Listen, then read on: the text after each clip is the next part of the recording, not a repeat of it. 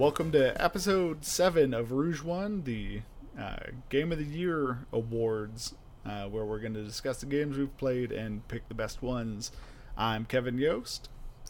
I'm returning prodigal son, Sud Sampath.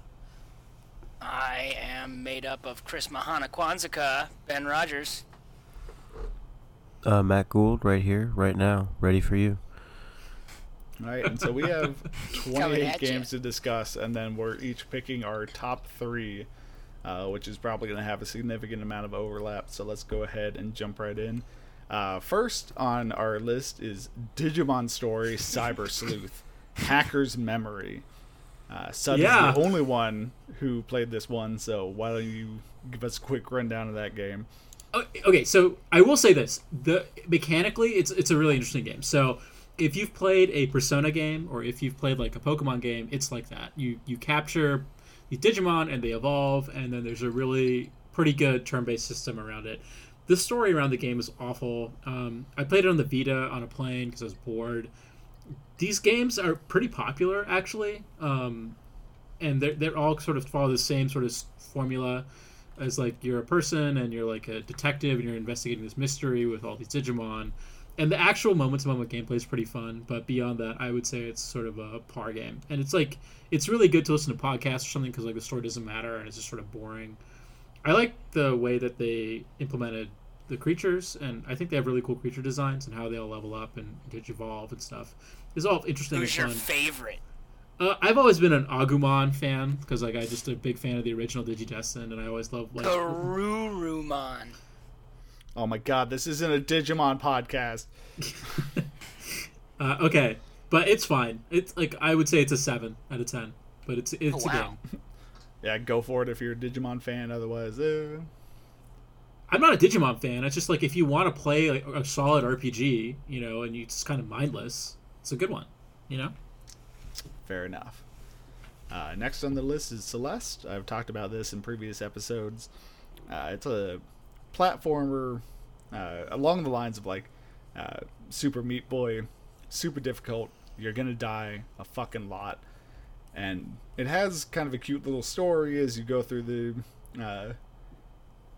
different levels where this girl is climbing this mountain to try and deal with her anxiety and self-doubt and that kind of stuff. And it has a cute little cast of 4 or 5 characters that are all varied and interesting. But like, if you're into that kind of like really challenging platformer, I can't recommend it enough because once you play through the story, you unlock B-sides and C-sides of the levels that just become increasingly punishing. I cannot do that, but the playing through the main levels, the story was cute. It was good stuff. So it's kind of like Braid. $3. It's kind of like what? Braid. Yeah. Okay. Next was Dragon Ball FighterZ, which we all played, but let's go ahead and have Ben talk about this. He was definitely the hardest of the 4 of us into this game. I made a fight stick for the game. I really liked this game. I honestly don't play a lot of Arc System games. I think the last one I played was Guilty Gear Isuka, I think is the tag for it. But yeah, this was the first time I really sunk my teeth into an Arc Systems game, and I really enjoyed it. I got deep into the fighting game. I would say that Dragon Ball Z FighterZ is the least Arc System fighting game they've ever made. Because, yeah, if you play like Asuka... Well, like I said, I've never... I don't play Arc System games. Yeah, because they're ungodly complicated. And I think the beauty of this game is how pretty tame it is. Simplistic. I don't know if it's simplistic. I don't think it's simplistic at all. I think it's simplistic in the sense that it's a lot easier. It's like in between Smash and, like you said, a more complicated, super complicated fighting game I disagree with that. I disagree with that because I think the way that they switch fighters actually does a lot for the game to make it more complex. I think it's a reason why it's been such a staple in the fighting game tournament. I would say that Kevin's point about the power of the Raw 3 moves makes this game so accessible. And I think it's a really great call. The fact that there is auto combos and not just one auto combo. There's Super two. Dash. Yeah, super dash for getting in, so you don't have, like, if you suck at the neutral game, all you gotta do is hit those 2 buttons, and you're flying in. I will say I would still love to see a version of this game that's a little closer to Smash Brothers, because the auto combo, the Raw 3, all that kind of stuff does make it a lot more accessible than like Guilty Gear or Blaze Blue or other Arc Systems games. But like the next step up from Raw 3 auto combo is still a huge jump. Yeah, mid jumps in the middle of your combos, canceling autos, swapping. Especially with Smash Brothers having just came out and seeing how the skill flow for that is more of a gradient, whereas like this still has really hard steps. Yeah, where it's just like, if you need to get to the next level of skill, the people at that skill level are going to be beating your ass. You gotta fucking practice if you want to get up there. Yeah. But I think that's where the success of the game comes from. That it does have that appeal, like to a hardcore fighting game tournament player. But it also takes the steps to reach out to newcomers. Totally. That's why I think it's a great fighting game. I think this is a great for sure. I mean, it's like it's one of the best selling fighting games in a while. It's gorgeous. Oh, yeah. And it's absolutely gorgeous. And it has... It looks like the show at times. Like, so, like, oh my god. Yeah. Yeah, and it does a really good job of having a pretty diverse cast while paring down how absurd some DBZ games get as far as a roster goes. And we're probably going to get a season 2. 8 Gokus, but... Well, we're probably going to get a season 2 with more Gokus. Yeah. The Goku season, just all Gokus. I mean, I will say we did have a lot of fun playing Dragon Ball FighterZ. Or Tussle Tuesdays was a pretty good thing. It went running for at least 5-6 weeks. Yeah. Yeah. It was a good time. I'd say 2 months. Play it again. We could play it again sometime, but I think we'd probably just play Smash instead. Right. Yeah. Yeah, because again, like it, Ben and Dave are definitely up there with their fight stick obsession, and so like again, it's easier to turn on Smash Balls and Bombs in Smash Bros. And give me a fighting chance than it is to try and catch them off guard. You can with level referees. the playing field in Smash a lot easier than you can in a 2D fighter. What if we could just give Kevin the ability to always Raw 3 whenever he wanted? So next is Monster Hunter World, a game we also all played. Matt, I don't know if you even touched this a whole ton though. I played a little bit of it. Yeah, I didn't beat the story. Yeah, but he played it was fun, in the tail end of us. It reminded me a lot of like Phantasy Star Online, but just with like a medieval aesthetic and monsters. Can I talk about this game a little bit, Kevin? Because I think this might be in my top 3. Nice. I really like this game. The way that they have integrated the combo system into a gorgeous realized world. I mean, I think most of the games on this list are all pretty graphically beautiful, but the way that they use the PlayStation 4 graphics, or next-gen graphics, current-gen graphics, and then reimagined a lot of these characters that were like initially designed in the PlayStation 2 era is pretty remarkable. It's an RPG that really demands skill, especially at the higher levels of certain of the weapons. So like if you use a charge blade, you really have to understand timing and canceling to have them work out really well. And the way that they integrated the grind is really satisfying. And the way that all the Elder Dragons escalate actually get quite difficult. I mean, there's a mission with 2 Kirins, which are these like electric unicorns that are... That's the worst. It's the worst, but it's super challenging, and it's super challenging in a really technical way, which I really appreciate. It's frame perfect, which to me is really enjoyable, insofar that like the hit detection of the game is bananas. It's so good as to how like your sword swings and how there's a weight to everything. Yeah, it's a lot of hitbox porn. Yeah, totally. And the world's just gorgeous, and it's so fun to dress up your palicos. We all dress up our palicos as our cats. Oh yeah, named them as our cats. Yeah, it's just like super fun, and then it has a really good net optimization code, so playing with friends is really easy. That was really simple. Drop in, and, like, drop out. It's drop in, drop out, and it's from a Japanese game. And so the fact that it's a Japanese game with great multiplayer is really fun. And we had a really great time playing together. And, you know, I definitely stopped playing it, I mean, because I kind of got what I wanted to out of the game. Mm-hmm. But it's awesome. Yeah. Like, and all the monsters are really cool. I would say it is the best. It is the best and most interesting and fun Monster Hunter. I've always tried to get into Monster Hunter, but they've never really like been like, you know, I bought the one on the 3DS. I bought one of them for GameCube, and I remember it was just never quite. The learning curve is so high in old Monster Hunters, and this like Fighters makes it way more, you know, able to tolerate as a newbie. It being on the PS4 is a good thing because it kind of shows like PS4 does shine above, kind of, you know. Yeah, and I mean, they, you know, it's the best, most accessible Monster Hunter that they've come out with, and even with some baffling choices like having an online area where you can see other players that is only very small and has an absurd loading screen to get into. Hang out. Yeah, for the most part, it's really easy to get in and out, play some games. It kept me going to the end game. We must have, like, us three put in 100+ hours easily. Oh yeah, for sure. Put in 200 hours by myself. Yeah, same. I was a little late to the party on that one. That's fine.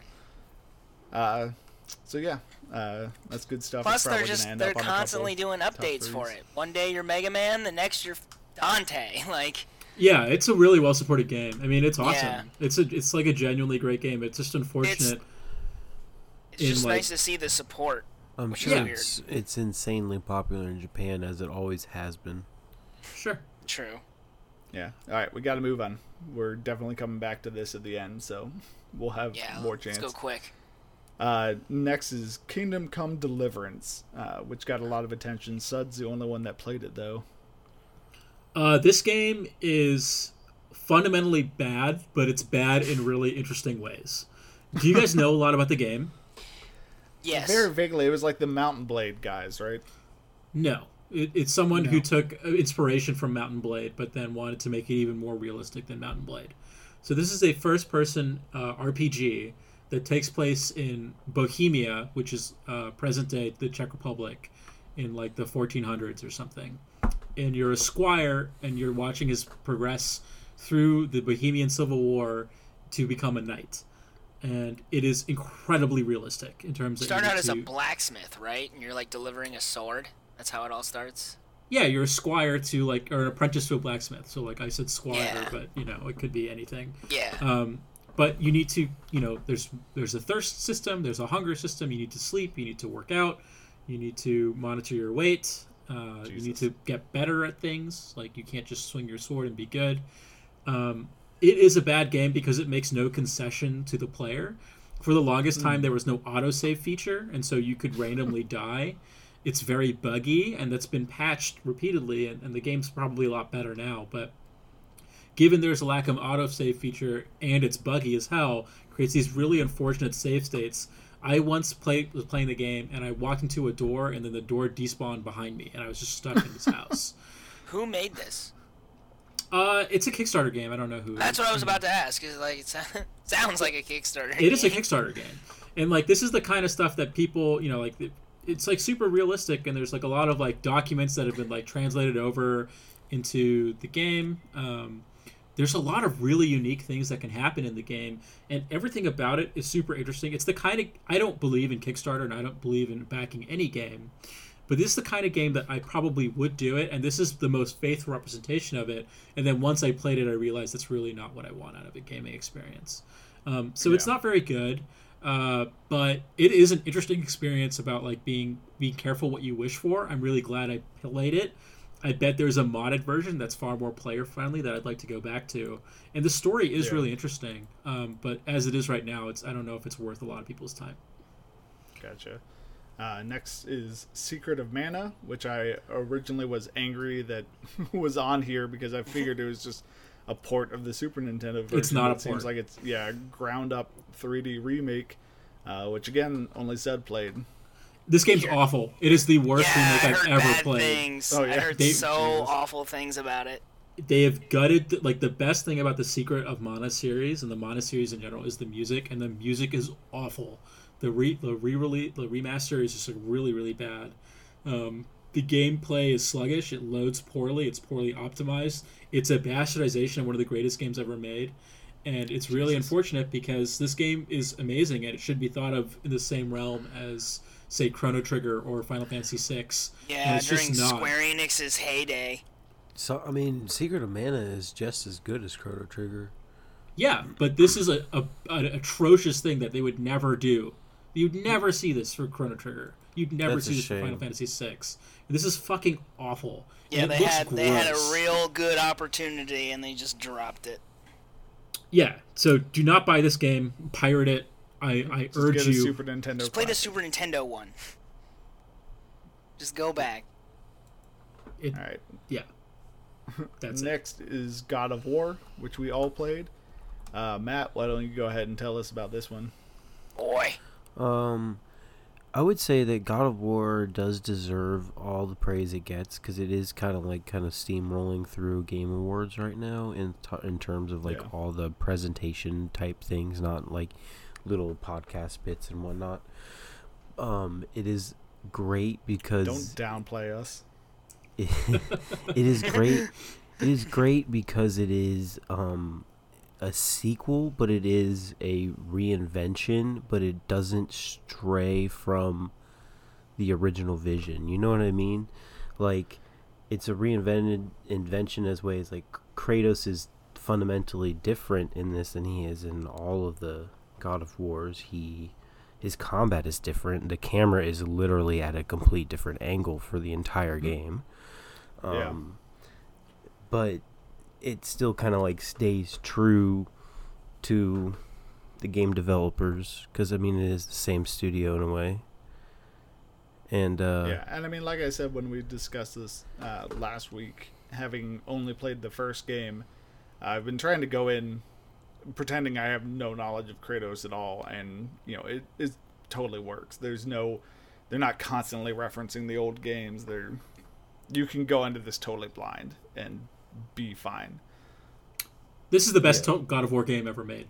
yeah, it is that's the best high of the praise. series for sure. Like the first game was groundbreaking, and this is groundbreaking in a different way. And we can dig into this more, but I think it is the most pure video game on this list in so many ways, and that's what makes it remarkable. That they really just took this Metroid formula and applied it so expertly to this beautiful, moving story, and it's just amazing. And so, if it wasn't for another game on this list, this would be far and away my game of the year.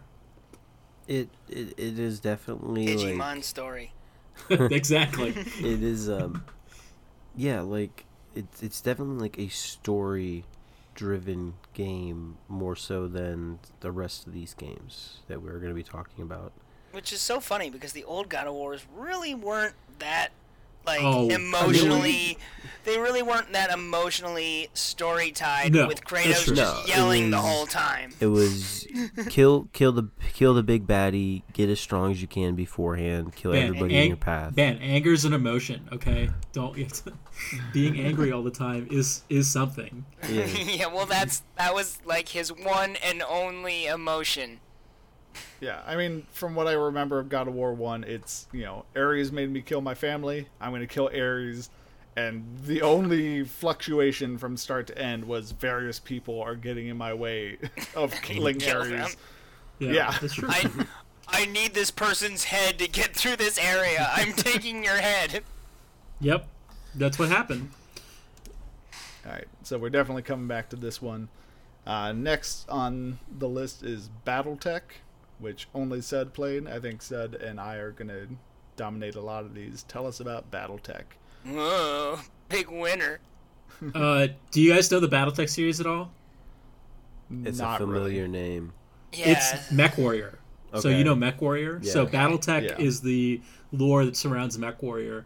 Okay. BattleTech is a tactical turn-based shooter, I guess.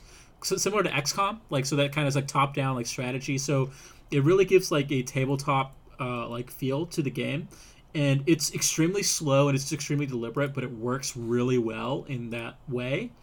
It's really great. Like if you like that kind of XCOM gameplay, it's not as fast as XCOM, but there's more weight to every move you do because you're controlling these mechs in their squadron as you play through the game, and they all get damaged, and they all require resupply, and they all require repairs, and you have limited resources to do all these things, and you have pilots that are better at some things and worse at other things, and there's a really strong tension between like keeping your pilots alive or keeping your mechs alive, and really having that all knit together in a way that is just really compelling. It's a really slow, grindy game. If there was anything that I would say that keeps this game holds this game back, is just the pace of play. If they could increase the animations or let you skip some of the animations, it would make a huge difference to the actual experience of playing the game over a long period of time. But the game is beautiful and it's really, really great. So if you like that kind of game, I could not recommend it enough. Nice. I like mech next- games. It's been a while since I've been into one. Yeah, do you think this is something to recommend to somebody kind of casual, or is this like No. relatively hard? No. Yeah. No. You'd have to be invested in like a strategy game. Like if you like strategy games, you'll like this game. Like If you Civ. No, this couldn't be less like Civ. It's a turn-based game. Moving Yes, on. but beyond that, like nothing else is the same. Since like, we brought up Civilization, let's move on. Civilization.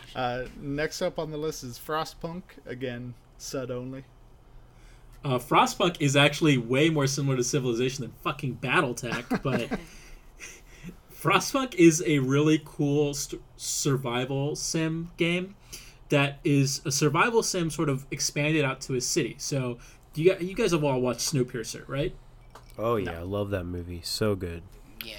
This is like Snowpiercer the game. So did you Except- you saw that theory video I posted? You I right? need to see that theory still. It makes me so angry. No. I don't even want to think about it. Okay, That it's Willy Wonka's world. Yes. We're done. Said too much already. It's a crazy video. Just search fucking Snowpiercer conspiracy theory or whatever. But this is like Snowpiercer if you were like a city management sim, and so you're in a frozen world where you're trying to keep the city alive, and it's like Victorian London, but like an ice age has occurred, and it really So like asks you. steampunk, but with ice. Yeah, and it's really asking you to keep the townspeople alive in a extremely like brutal fashion, and so Ice punk. thank you, Ben. That was really insightful. And so what it really asks you to do is just like really tough decisions, and so it just throws a lot of scenarios at you that just ask you to make the similar sort of decision making that you would in a regular city sim game, but it's framed in a way that is sort of like an emotionally gut-wrenching thing. So one example is I had to let a child starve to death or freeze to death because he wanted to see his mother who had died the previous cold snap, like a previous week. And so he went into the graveyard and he wouldn't leave. And like all the other kids were wondering like, oh, if we go with him to the graveyard, maybe we'll see our parents too. And I had to bar the gates and like let this child freeze to death outside. And that was like for the good of the city. Another example is I ran really low on coal, and I had to make a part of my city work 24-hour shifts, and that was not because I needed the coal, but I knew that they would die, and there I wouldn't have to feed them, and so I'd actually have enough resources to survive the next week. So it asks these incredibly difficult questions. It's a great game, and it's a really great city management sim. The only problem I have with it is that as you play iterations of the map, you can start to see the same scenarios come up, and like this sort of you can see behind the mirror, and Right. you can sort of plan for it, because there's really not that many. It was an indie game. They are releasing a bunch of new scenarios, and I think as more scenarios get thrown in, you can have different remixes. But it's a really cool game, and it really asks really interesting decisions. And I always love games with emergent stories, especially in like a strategy place, or like a strategy game like Crusader Kings. And this really scratched that itch for me. So it's really great. I do recommend it. It's pretty cheap as well on Steam. Nice. Next is Total War Saga: Thrones of Britannia, also set only. Yeah, this is. I'm gonna be super quick. If you like Total War, this is just a really great expansion for Total War. It, unlike other Total War games, which really do suffer from feature bloat, this is a pretty pared down version of the game, and that's because, you know, frankly, this is in like the Dark Ages, so you really don't have to deal with like a lot of things like cavalry, troop formations, things like that. It's all in the game, and you can use it if you want to, but if you just want to watch like these armies clash together, it's fine. It's an interesting expansion pack, but you know, it tells an interesting story that's not really explored well. It covers a lot of the stuff that is covered in the Netflix series, The Last Kingdom, if you guys ever heard of that, which is like a retelling of the Norman invasion of England. And so it's pretty interesting that way. But it's good. It's fine. It's a good strategy Is game. it a standalone thing? I Or is don't it just- know. I'm pretty sure it's an expansion pack, but I'm not sure. Top of my head. Gotcha. All right, I get the next couple. Next up is Bloodstained: Curse of the Moon. So Bloodstained is a game that got kickstarted from the creator of the Castlevania series, and it's basically just Castlevania. It's kind of retreading those roots, and so Curse of the Moon, from the impression I got, and I haven't super looked into it, it's just kind of like, hey, Bloodstained itself is taking us a while, so here's something to kind of tide everyone over. It kind of came out of nowhere, more or less. It's super cheap, and it's the characters from the upcoming Curse of the Moon, from the upcoming Bloodstained, in a very Castlevania 1 type game. If, you know, it has the very, like, original Nintendo graphics, it's the, like, dedicated 8-bit jump art, music. it's the... Yeah. Kevin, can I ask a question? What's up? So this isn't the game they were releasing? No. Oh, Yeah, this is like a appetizer kind of. Yeah, it's super short. Like it's almost like a reimagining of Castlevania on the Nintendo. Like it's, if you're pretty good, you can beat it in an hour and a half.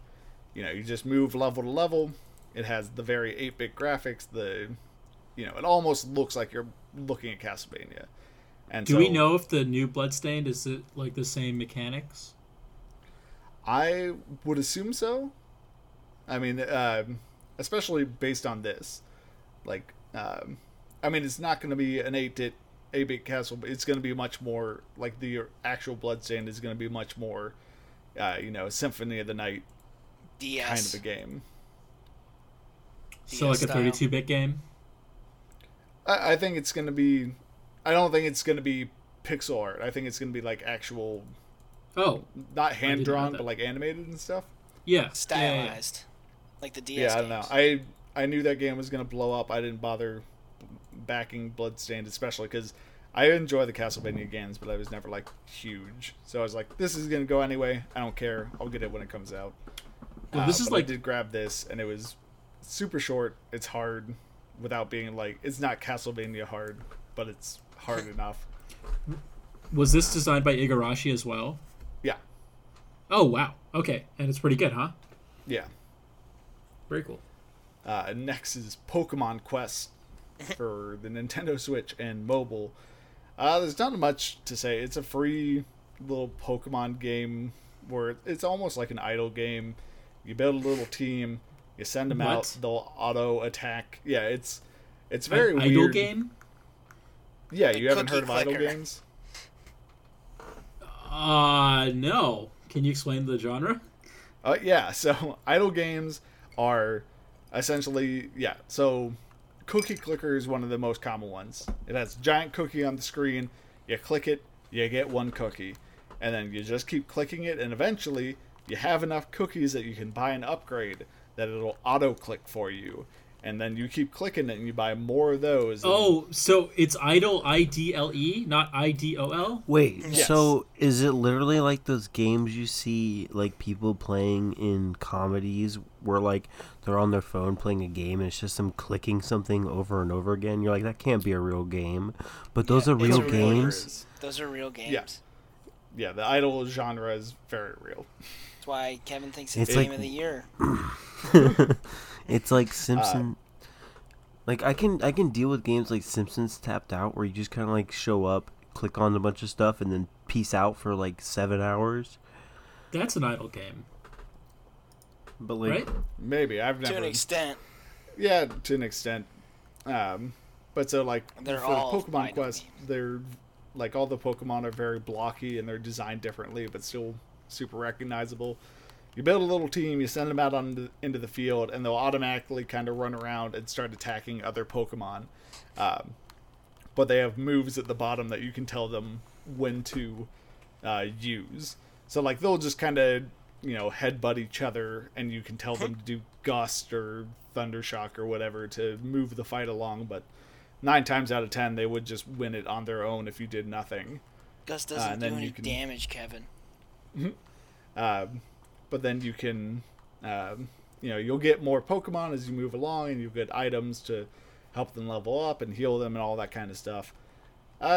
It's fine to waste time. It's a free game, so whatever, but it's nothing to write home about. So it's on the mobile and Switch, Yes, Android and iOS. I assume so. I don't actually know. Yeah. Next is a controversial title, Fortnite Battle Royale. And AKA dog shit predator game. I'm Kevin is the only playing one. all the kid games. Yeah, I'm the Oh. only one of the 4 of us who spent any amount of time, and I've actually put a good amount of time into Fortnite. The battle can royale floss. genre has. Do been you have any blowing up for a solo? while. do you have any solo wins? Yeah, Did you tell I Kara have about a them? couple. All the time. Did you take pictures of the screen and then show everyone? I did not. On the bus. How many 12-year-olds have you groomed online? All of them. Okay. But so, How many Yeah, times the- has Chris Hansen asked you to take a seat? oh my god, I'm moving along. We're not spending 5 minutes of just pedophile jokes talking about Fortnite. Do they make fun of you for being old? Anyway, so battle royale genre has obviously been blowing up for the last year, especially, and Fortnite is far and away the biggest one. It technically came out in 2017, but it wasn't anywhere near what it was until early 2018 when they started introducing skins and emotes and dances and all that kind of stuff. Have you seen the new mode that's coming out? Where No. where basically you can like create whatever you want, like weird maps, and they have like cars and stuff. No, I mean, I know that they have the cars and stuff, but Kevin, why do you like this game? I mean, it's an interesting game, and the battle royale aspect is fun. Honestly, at this point, I'm not Kevin in likes the shooting stress of even 12-year-olds. doing solos. So a lot of the time, I would do 50v50 matches instead, because then it doesn't fucking matter if I die really early. And a lot of the times I make it near the end when it becomes these absurd, 50 on 50 person battles. But it's Isn't there a just building fun. element to it? Like you have to Yes. build shit? Okay. Yeah, so you can build walls and ramps, floors, and so that's going to be your biggest thing. That was one of the biggest things that set it apart from PUBG, which is if you have a giant field in PUBG and you run across it, you're just fucked. Somebody's going to snipe you in the head, and you got nothing. You're in a field. What are you going to do? In Fortnite, you can run across that field because if somebody starts shooting at you, you can throw up some walls, throw up a ramp, start shooting back, and have it be, like a battle. And so, at the very least, I think that's what helped it explode because that makes it a much more streamer-friendly game. Because a lot of PUBG, fights just revolve around finding the best bush you can and sitting in it until you can snipe a couple people and make it to the end. Whereas Fortnite is consistently much more mobile. You're running around constantly because you don't have to worry about that to nearly the same extent.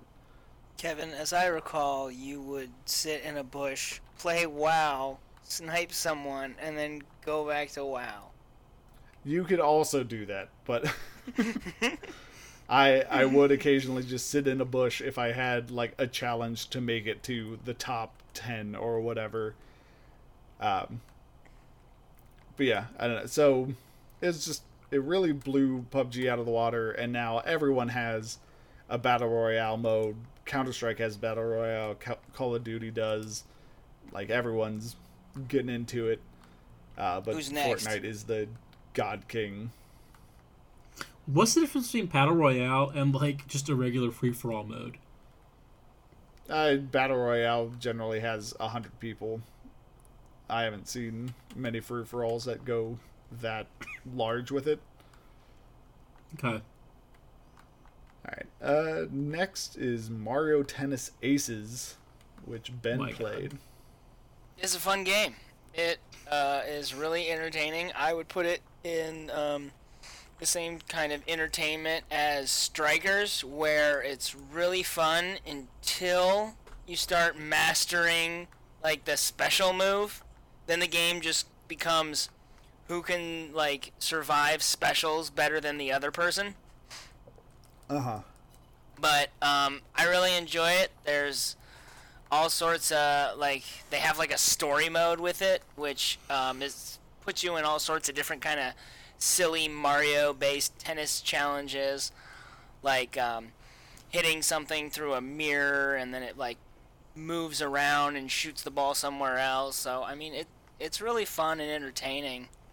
I enjoyed it as something. I mean, it's a good multiplayer like party game. Well, I mean, does it stay good once you reach that point you discussed earlier, or does it become almost like tic-tac-toe? I like it where... when playing online is a different story, but when I was playing with Dave and, you know, we were both learning together and we're on equal platforms, it's really fun because you have these long volleys and stuff like that. But when you're playing against someone of higher skill, it's obvious. It's obvious how much they can crush you, you know? Mm-hmm. But for playing it with someone who's on the same par with you, it's really entertaining. You said there was a single-player mode to this? Yeah, there's like a little story mode, kind of like how Smash has the not subspace emissary. Oh, so it's not like Mario's trying to win Wimbledon. It's just sort of, No, it's just sort of like Mario's on a such boat. a better game.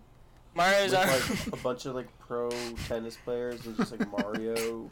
and there's the queen to give Mario the That'd be trophy. awesome. Yeah. It'd be so good if like Mario was in fucking Wimbledon and he's had to like win Wimbledon. If you're listening, Reggie, I'm available.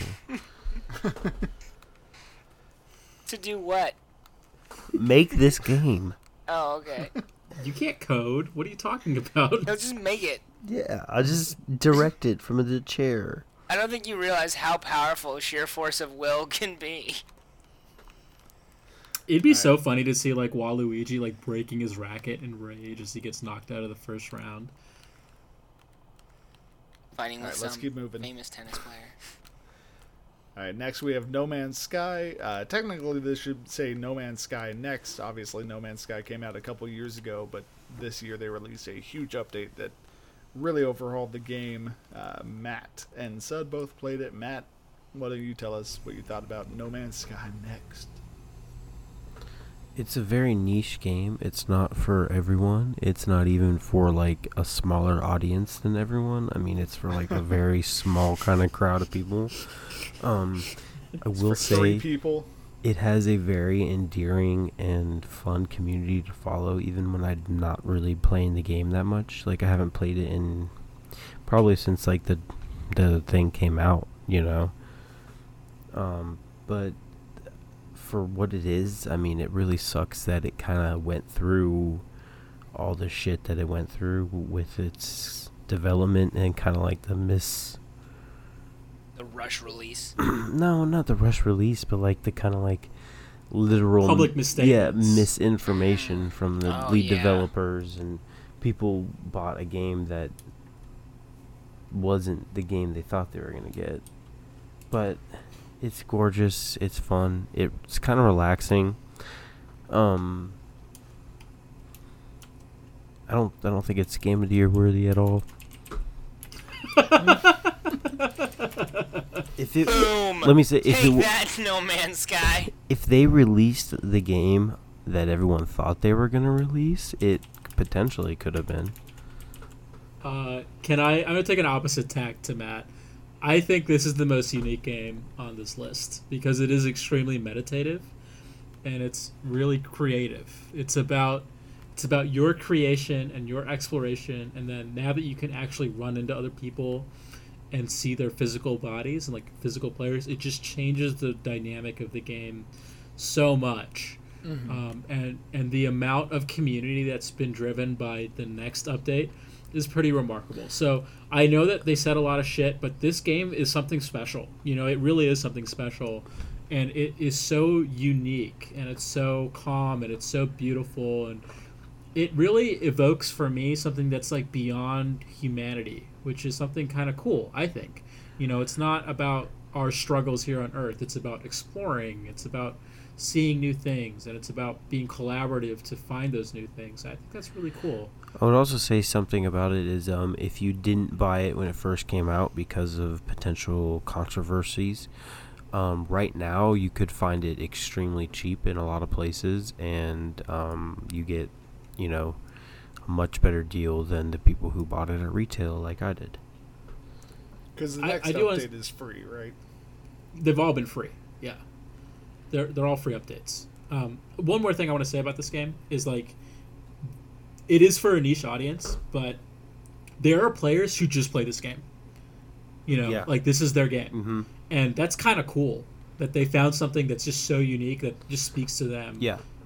In that way. Like I said, so like God bless. It's really cool. I do still follow the community, even though like I follow the No Man's Sky subreddit, because like it does have like good content, because like the people who do play it, they do find beautiful things, they make beautiful things, They make giant gardens and stuff.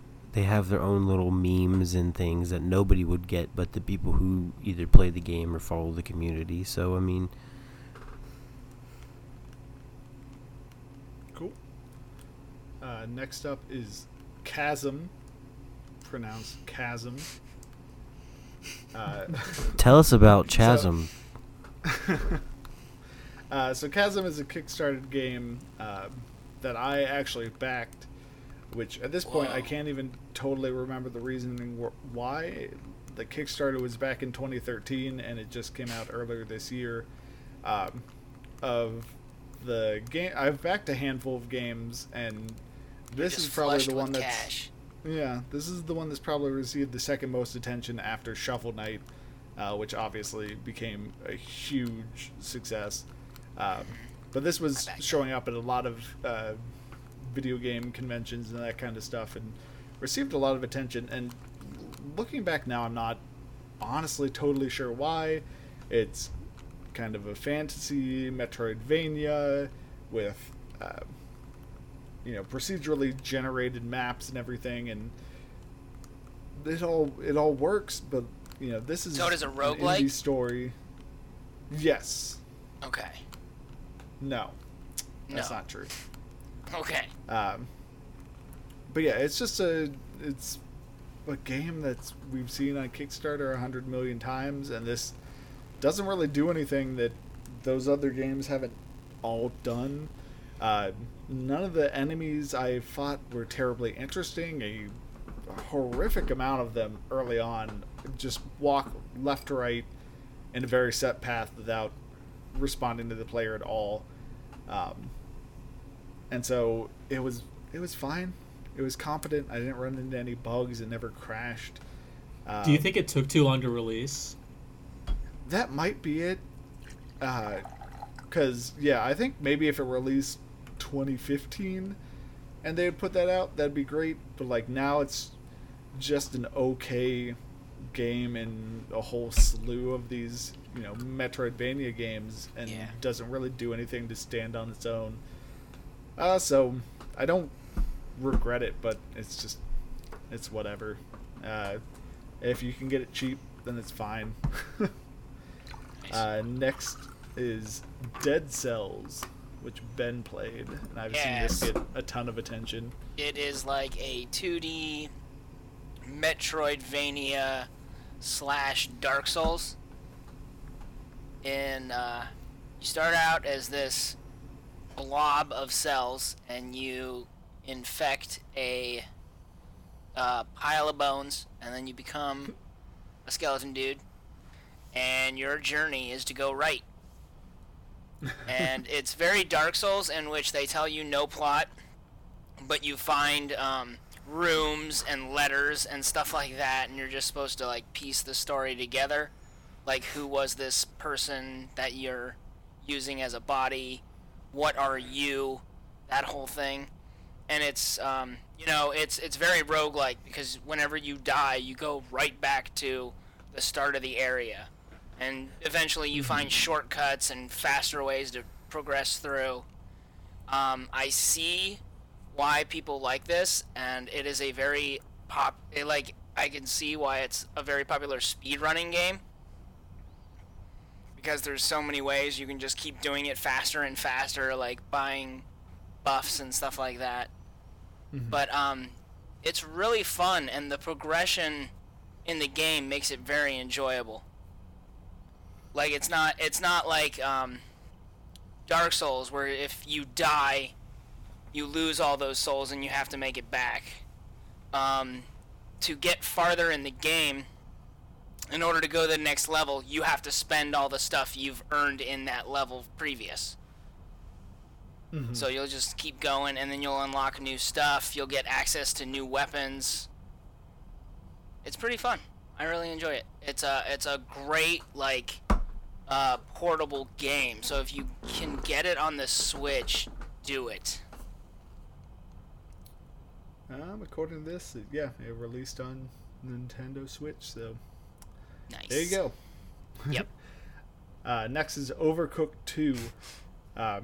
If you've never played the Overcooked series, Overcooked 2 is essentially just more of Overcooked with Is Overcooked some like extra... Dine and Dash, like one of those like serving Not games? Okay. No, so essentially what Overcooked is you and up to 3 other people, so it's 1 to 4 player game. Your chef's in the kitchen, and orders are coming in, and so it's like chicken burrito.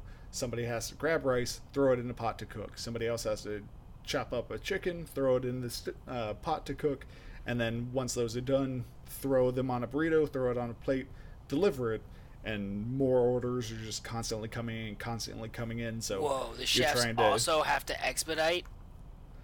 yeah. That's So you're crazy trying to be like, kitchen. all right, I need 2 chickens and a beef and like beans, and trying to get everything ready, and it just becomes super hectic. And then that is compounded by later levels having kitchens be super crazy stuff like, oh, now the kitchen is on the back of 2 semis, and so all of the food is on one semi and all the stoves are on the other semi.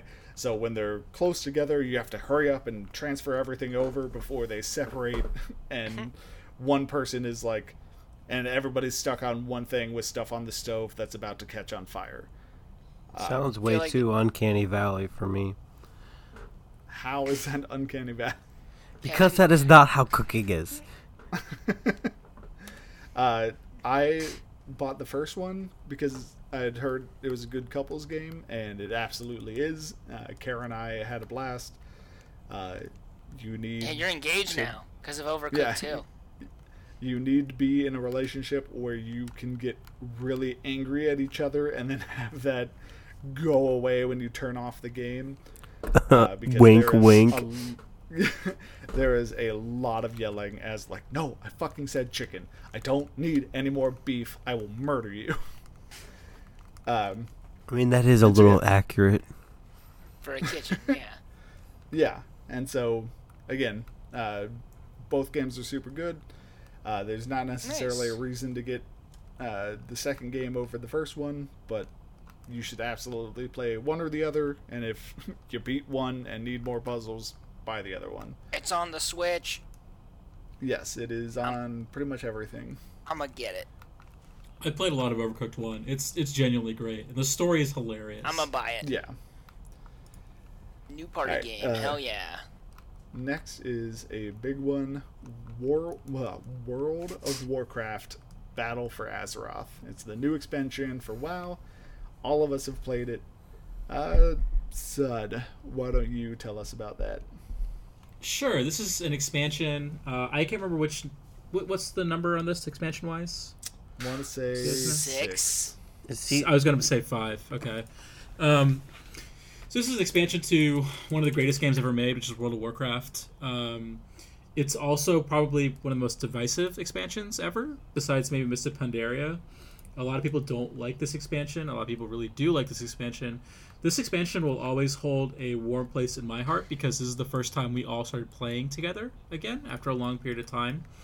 And we all skipped Legion and really dove into this one together. And playing it is really great. It really brought back a lot of fond memories of being a teenager in high school and then being in college when we were all living together. The only problem I have is that I just don't have enough time for the game, and the mechanics are 16 years old. So a lot of these games that we've mentioned, the moment-to-moment gameplay is really fun, but the actual act of playing the 16-year-old game, like moment-to-moment, is not fun at all. Yeah, pressing 1, And 2, so 3, for 4 me, and I don't really like... It's not that I don't like the game, it's just not for me anymore. I don't have enough time and hours in the day to devote to playing this game. But there are some times, like playing, especially like Mythic raids with you guys or Mythic dungeons, like late at night, that I will always remember. Yeah, and I'm really grateful to that, And so World of Warcraft is one of the greatest games ever made. This expansion has introduced new memories for me. It's a series that I probably will not buy another expansion from again. But it's something special, and I'm really glad I had one more run through the expansion. I don't know how you guys feel, but that's my thoughts. I mean, I didn't even have any excitement or anticipation for buying this expansion at all. By the way, I looked it up. It's the 7th expansion. Oh wow. Okay. Wrong. But we had friends who were getting back into it, and we had our old guild that was trying to reform to an extent, and so I was down for the concept of playing with old friends again. Set nostalgia to overdrive. Yeah, more so than I cared about the new expansion itself. Especially given I always play Horde, and I've never really cared about the trolls, and this is a very troll-heavy expansion for the Horde side. I wasn't blown away. It was fun. I got to the max level. I did a fair amount of stuff at endgame. Saw the story. I'm sure I'll go back from time to time because I have another 5 months worth of subscription, but I can't say I'm super drawn to it on its own merits. Yep. Yeah, I would agree with what everyone said. I think it was a good expansion to kind of like I think what we experienced with it is what most people did. I feel like it had a huge kind of small resurgence in old returning subscribers. So yeah, it accomplished its mission. I'll say I'm really glad we played. Yeah. No joke. I'm really glad we played. It's a successful expansion regardless, of the controversies. Yeah. It'll be interesting to see where it goes next. Yeah, I'm interested about maybe 40%. All right. Nice. Next 40% of what? Of interest out of 100, I guess. Okay. All right. He's a robot now. He knows the percentages. All right. So Ben's going to tell us about My Hero One's Justice, which only he played. Yeah, during the time between the time of Dragon Ball FighterZ and Smash, this had come out, and Dave picked it up and brought it over, and I was like, alright, let's try this. Hey Ben, can you explain what this is first? Because it doesn't make sense. It is a fighting game. It is a My Hero Academia. Yeah. based on Thank you. the hit Animu My Hero Academia. Yeah, which Or is Boku 'cause no that does Hero not- Academia for you weebs. Because that does not come across in the title at all. It's I was- crazy. Why is that the title? Like, Yeah. no I was one would super know. surprised when I googled what that was because I expected none of us to check it off, and when Ben did, I was just like, "What kind of crazy weeb hole has Ben fallen into?" Well, luckily Dave's my window to the depths of weebery, and so I can see within, but not go too far.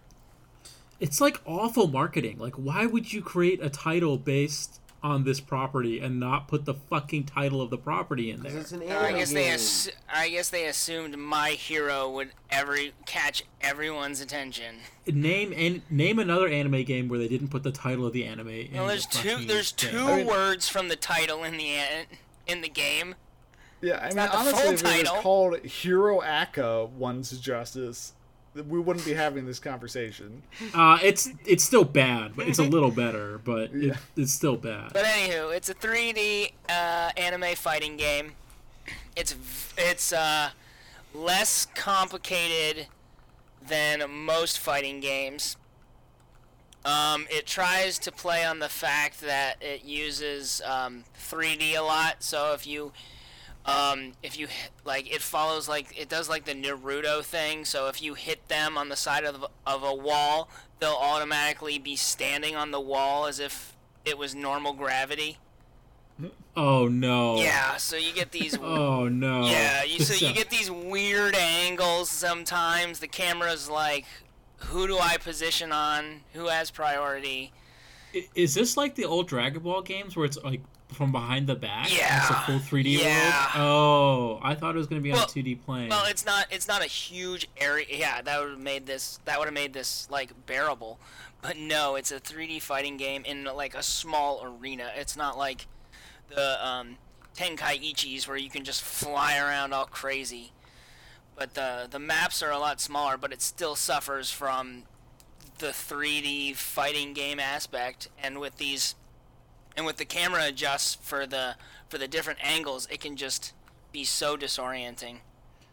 Has there ever been a good 3D fighter? I mean, people really liked Tenkaichi 3, right?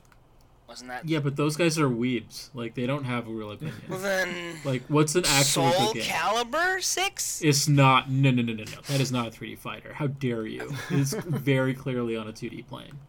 Don't say that shit. You pivot. Yeah, but it's very meh. I just play Dragon Ball Fighters or just watch the show and enjoy the show for what it is. You don't need to pretend to be Deku in this video game for sure. Alright, because Sub brought it up, Soul Calibur 6, which I think only Sub played. Soul Calibur 6 is the best Soul Calibur ever made. It's I awesome. need to get it. It's so fucking fun. The characters are great. It's a great they brought back everyone's favorites from 2, which is the previous best Soul Calibur game, and added some really great additions to the roster. The creator character is bonkers. That is true. It's so funny to watch like people as like Hank Hill or like Sonic fight in Soul Calibur. It's got its own meme community, which is just hilarious. It's the best this series has ever been.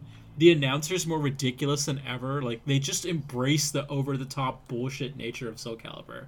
And so every time the announcer's just like, the wheels of fate are turning! What will happen? And I'm just like, yes, this is the Soul Calibur shit I remember as a kid.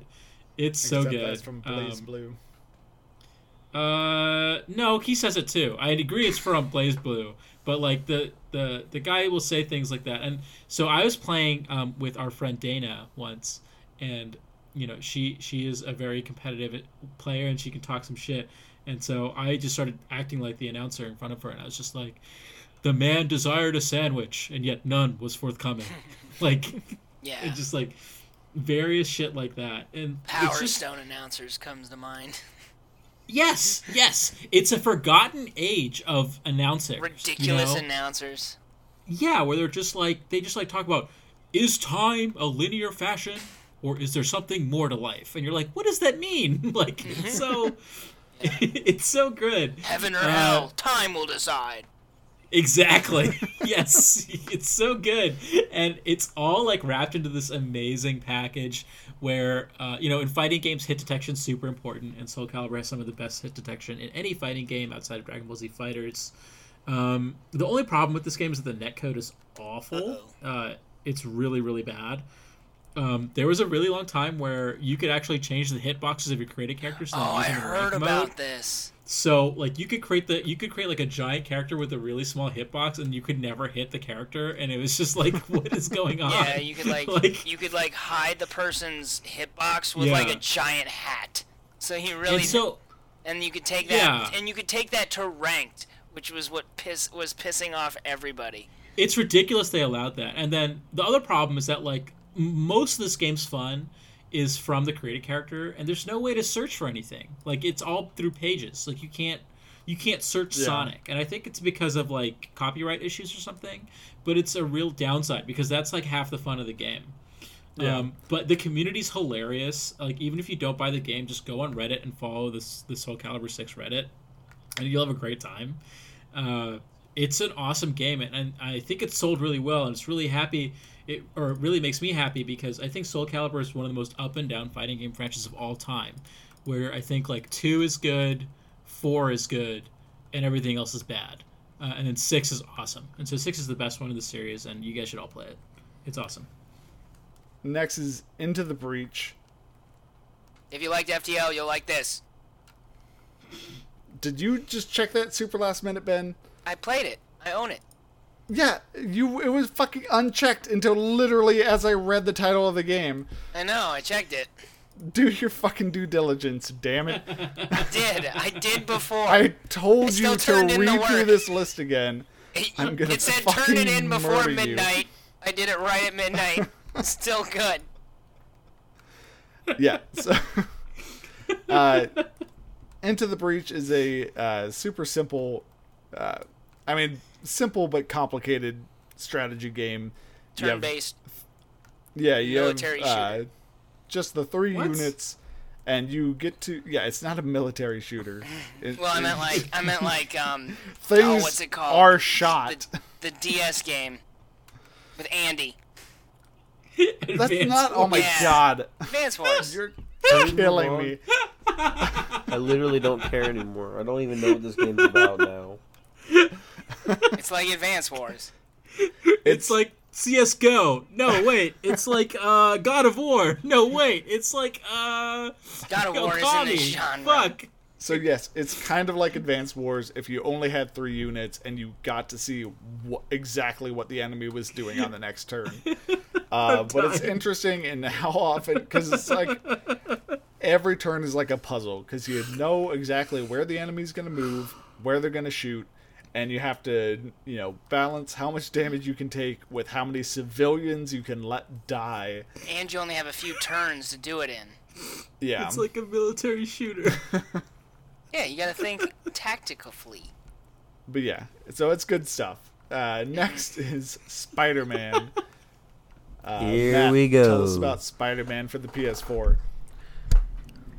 I will say that while I don't think Spider-Man gets my vote for Game of the Year, I will say it is one of the games I had the most fun playing this year. It was great to have a superhero game come out that was like really worth playing all the way through, collecting everything, looking at every nook and cranny. I can't even remember the last superhero game I played since this one came out. Maybe Batman, Arkham City was probably the last superhero game I played. Have there been that many? I mean, I'm sure there's been a decent amount of Batman games. There's 4 Batman games, right? Or 3? Yeah, I don't want to go through it all right now, but the game is, like many games on this list, gorgeous, top-notch sound design, swinging through the city is incredibly fun. The story is really well done too. It's like one of the better Spider-Man stories that has come out probably since Spider-Man 2, the movie. Nice. I like it a whole lot. I can't wait to see the sequel. That's what I'm most Are you guys getting the DLC? I I'm haven't not, got it but yet. I want to.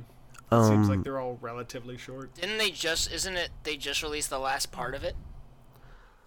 yeah, 3 of them are out. They don't really seem too exciting to me. I don't know if I was like really really into the characters that the DLC is about, which is I'm not really too excited about, then maybe I would get into it, but like I'm really kind of like craving Venom. After seeing the Venom movie, I just really want like some Venom Listening to this action with Spider-Man in a game. I just No, I you're love that getting movie so you're much. getting Topher Grace Venom next. Ben, you played Shadow of the Tomb Raider. Why do you hate video games? Oh yeah. I bought this because a buddy of mine said like I played the other ones and I was like, why not? It's on sale on Steam. Let's play it. It's pretty meh in comparison. Like I prefer the second Tomb Raider over this one. I didn't like this the one that much. Second Tomb Raider or the second second in like, the- of the new stuff. Yeah, of the new stuff. Yeah, second of the new rebooted Tomb Raider series.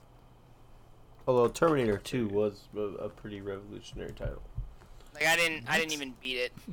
I mean Tomb Raider 2, not Terminator. What?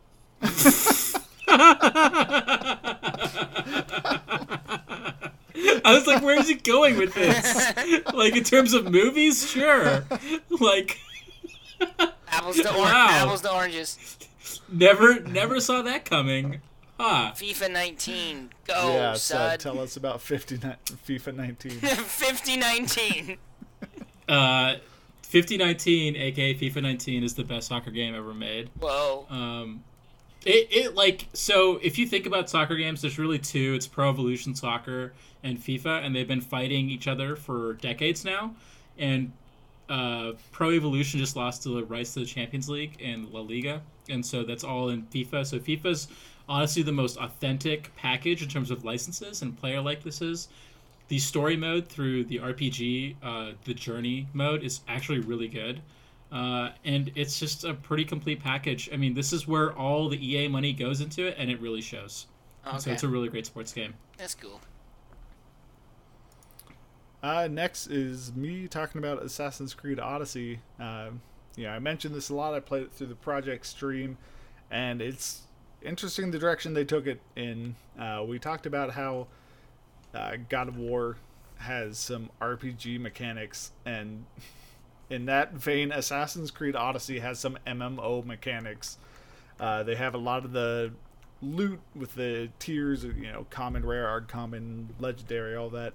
And like you're just finding a ton of loot all the time. You can find like rare and legendary bosses essentially to get more, and you're fighting mercenaries to get even more loot. You're just like half that game is throwing away fucking shoulder pads that aren't worth anything because you have better shoulder pads. It's a very interesting direction for Assassin's Creed to have gone in. I can't say I hate it, but it's now a game that feels less like it's about the story at all, and it's more about just killing people for the loot, which is fine. It's just very different. Super Mario Party for the Nintendo Switch. It's Mario Party. Like this is like the 14th Mario Party game. It didn't really do anything that you wouldn't There's no expect super from Mario fun- Party. Is there Penguin Panic? Not that I ran into, Ugh. but Devastating. yeah, God help us if it's only real Mario Party games have Penguin Panic. But yeah, I don't know. It was fine. If you want Mario Party on the Switch, it's really your only choice. But I didn't hate it. It just didn't blow my mind. It didn't convince me to buy it.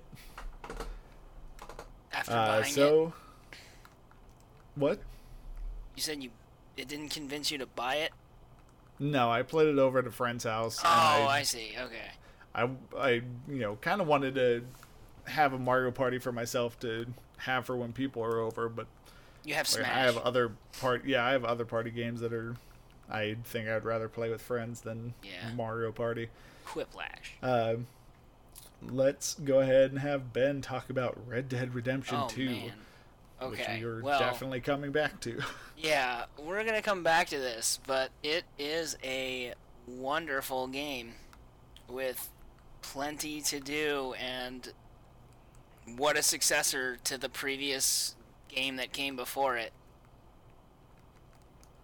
That's I mean, we're gonna come back to this. Fair enough. Yeah, in about 3 minutes. Yeah. And the last on our list is Super Smash Bros. Ultimate, which just came out. I think we all went pretty heavy on it because we decided to have a podcast episode dedicated purely to Smash Bros. It's Smash Brothers. Like, it has a roster of 74 characters, all of the crazy stages and items you could ever want, and as of Sunday, it still had the Isabelle glitch where you could have a character summon an infinite amount of any assist trophy, which was fun to experience, and I don't know if they've patched that out yet. So now we're going to go ahead and, from that list of all the games we've played, we're each going to do our top 3 and then kind of discuss those before we head on our merry way. We went ahead and did the rundown of all those games so people could know what we were looking at and why their favorite game didn't make it onto one of our top 30s. None of us played Ni no Kuni. None of us played other games. If we didn't talk about it before now, I had another. You're looking at the list, aren't you? It's like right there. I had another big release in my head that none of us played that totally blanked on. But the point is, if we didn't list it, if we didn't talk about it before now, then none of us played it, and so that's the reason, at the very least, it didn't make it into the top 3. So let's go ahead and go with Sud first. My top 3 in no order is God of War, Red Dead Redemption 2, and I actually think I'm going to say Monster Hunter World. Yeah, I'll go with Monster Hunter World. I'd say Monster Hunter World is distant third to those two, and for me, it's a real struggle between God of War and Red Dead Redemption 2. It's a good struggle to have because I think they're two games that do widely different things, and I think they're both really interesting viewpoints as to where the AAA game space is going. Yeah. All right, Ben. All right, mine would be Red Dead Redemption, God of War, and Dragon Ball FighterZ. All right, Matt, top 3. My top 3 would probably be in no specific order. I'm gonna have to say Red Dead, Spider-Man, and God of War. So I'm gonna have to go ahead and, sorry, jotting this all down. Again, same for me, no specific order. I was really struggling to find a top 1, so we all decided to go with top 3. God of War, Spider-Man, and Monster Hunter World. Oh, nice. And we'll go ahead and discuss all of these, but that does distinctly make God of War the Rouge One Game of the Year, with all cool. 4 of us putting it in our top 3. I like that. Yeah, that makes sense. That worked out well. Yeah. Yay! It's a little bit surprised Golf Smash cl- Brothers didn't get a single vote, but The only it's too reason early. why I didn't decide on Smash Bros was just because it's just so. I mean, it's great, but Smash Bros has like always kind of been great. You know what I mean? It's a good addition. Well, for me, like, the more I play with it, the more I get annoyed about the online. It's so frustrating. The 2 options. Yeah, it's really frustrating. and it's gotten to the point where I'm like actively mad about it. Like it's so dumb that we can't have like 2 games going at the same time or scalable maps. And the game's only as good as its multiplayer, and I think that's fair to say. And if the multiplayer isn't doing it for me, then there's something seriously wrong. Yeah, I mean, it's the best. And for like the hardcore competitor who just wants to do 1v1s, no items, you're not gonna get that 100% of the time. Yeah. Yeah, it's fucked. It's fucked. Yeah. All right. The game's amazing, and like if there was just a little bit of care taken into how the just a multiplayer little functioned bit online, online. it would have been. I mean, I don't think it's better than Red Dead or God of War, but it would definitely have taken Monster Hunter World's place for sure. It would have probably had a better shot of taking Fighter's place if it didn't have if that was just more convenient. Well, and for me, a big part of it is that, and this is by no means a bad thing. It's honestly largely a port of Smash Bros. 4. Like, and 3 and 2 and 1. Well, but specifically of 4. Yeah, yeah. They didn't really, they added all the extra characters, so we have the 74 characters, and then everything else is largely pretty similar. The dodge mechanics a little different. They did some tweaks. Yeah, but I find, watching videos online, the only way I can tell the difference between 3 and 4, between 4 and Ultimate is if there's a character in Ultimate that never showed up in 4. Isabel's or there. A stage or something, yeah. Yeah, that makes sense. Alright, so Dragon Ball FighterZ got 1 vote from Ben. Woo! Let's go ahead and discuss that. We all played it. I really enjoyed it. It is the best Dragon Ball Z fighting game that has been released. I agree. I never liked. I understood the appeal of the Budokais and the Tenkaichis, but I didn't like them that much. It gives me major Marvel vs. Capcom 2 nostalgic vibes. For sure, with the 3-on-3. The way that some of the combos work and stuff. Mm-hmm. It has a slightly annoying online, which kind of drives it down a little bit, but is nowhere near as annoying as the online for the Xenoverse games. And Stamps. Stamps is quite an amazing thing. Anyone who hasn't played it, Stamps is just, if you're spectating a match, you can throw stamps on either side of the screen that only other people spectating can also see. But to the point where you can't even see the match. The stamps are varied upon your stamp collection. So only the stamps are just if you don't have good stamps, then you don't have good stamps. Yeah, so the stamps will be anything from like Cell about to explode and mega fat to Android 18 having an orgasm to Krillin as a child.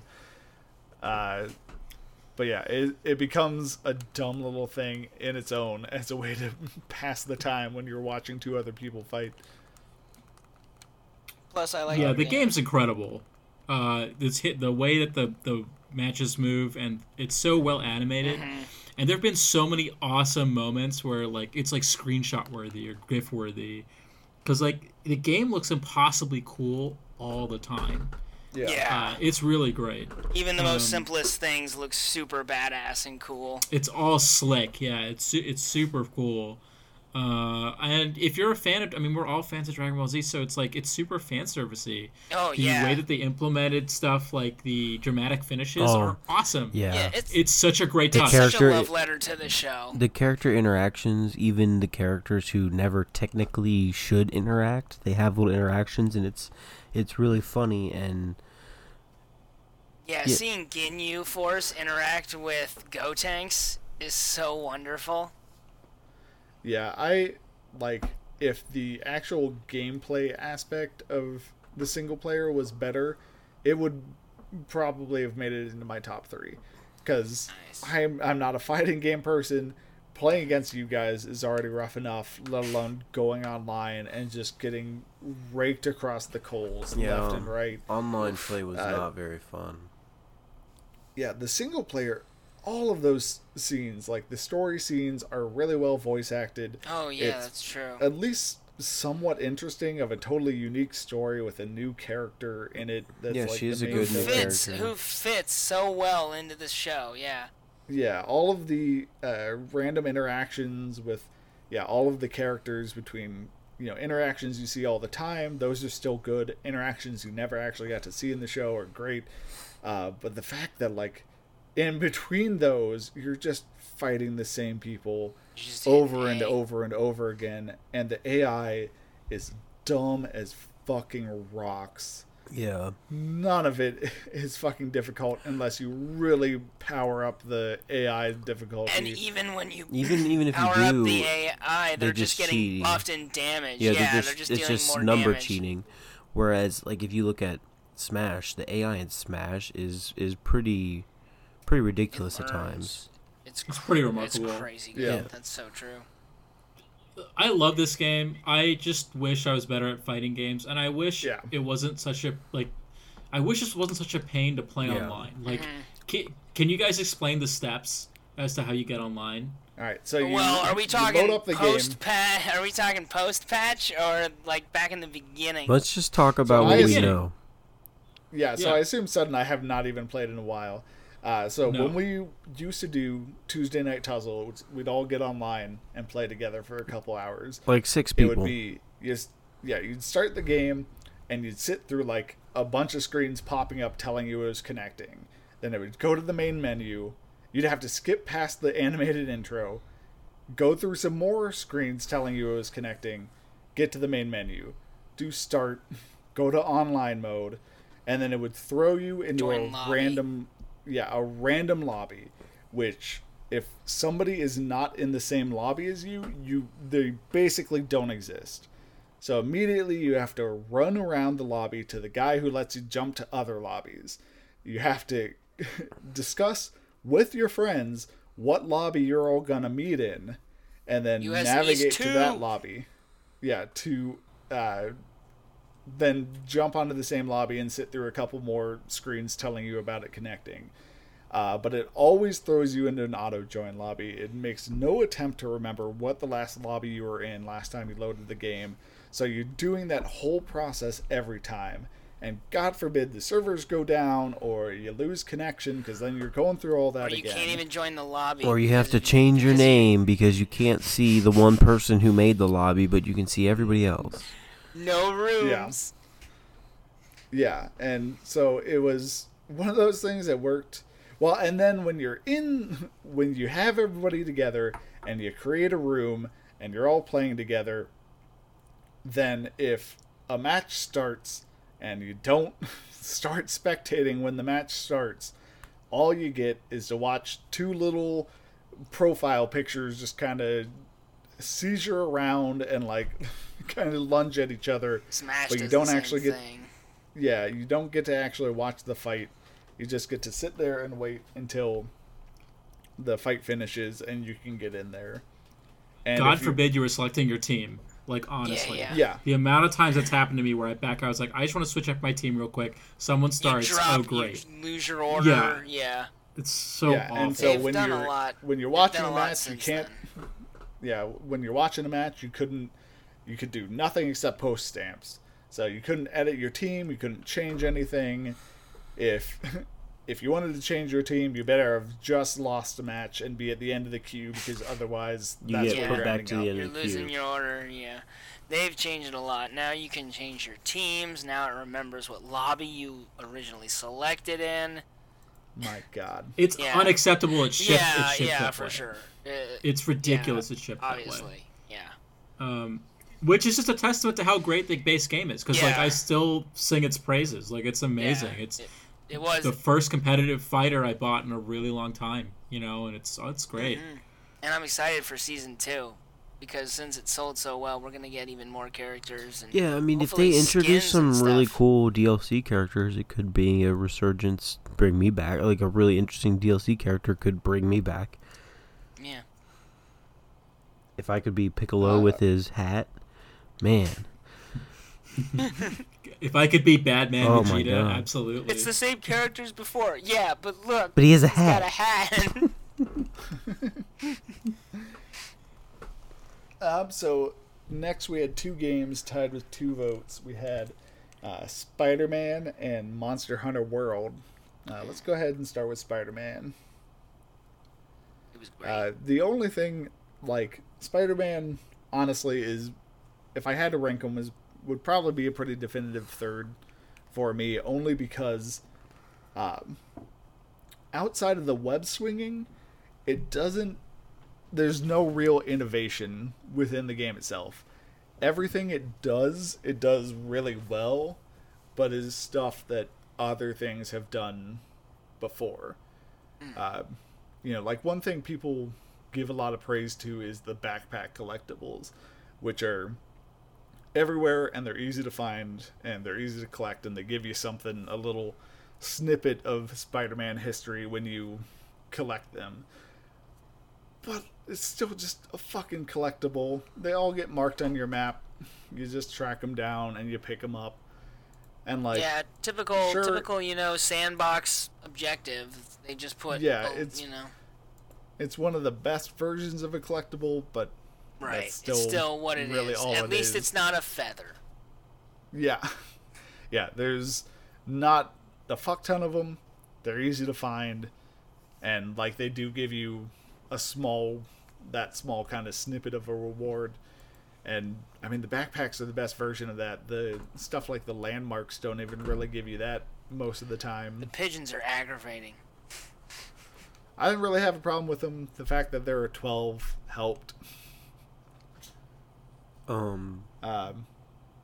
The combat felt, it was good, but I said this in a previous episode where it just didn't feel quite as fair. It felt very similar to Arkham games without being quite as fair. It's by Insomniac Games, right?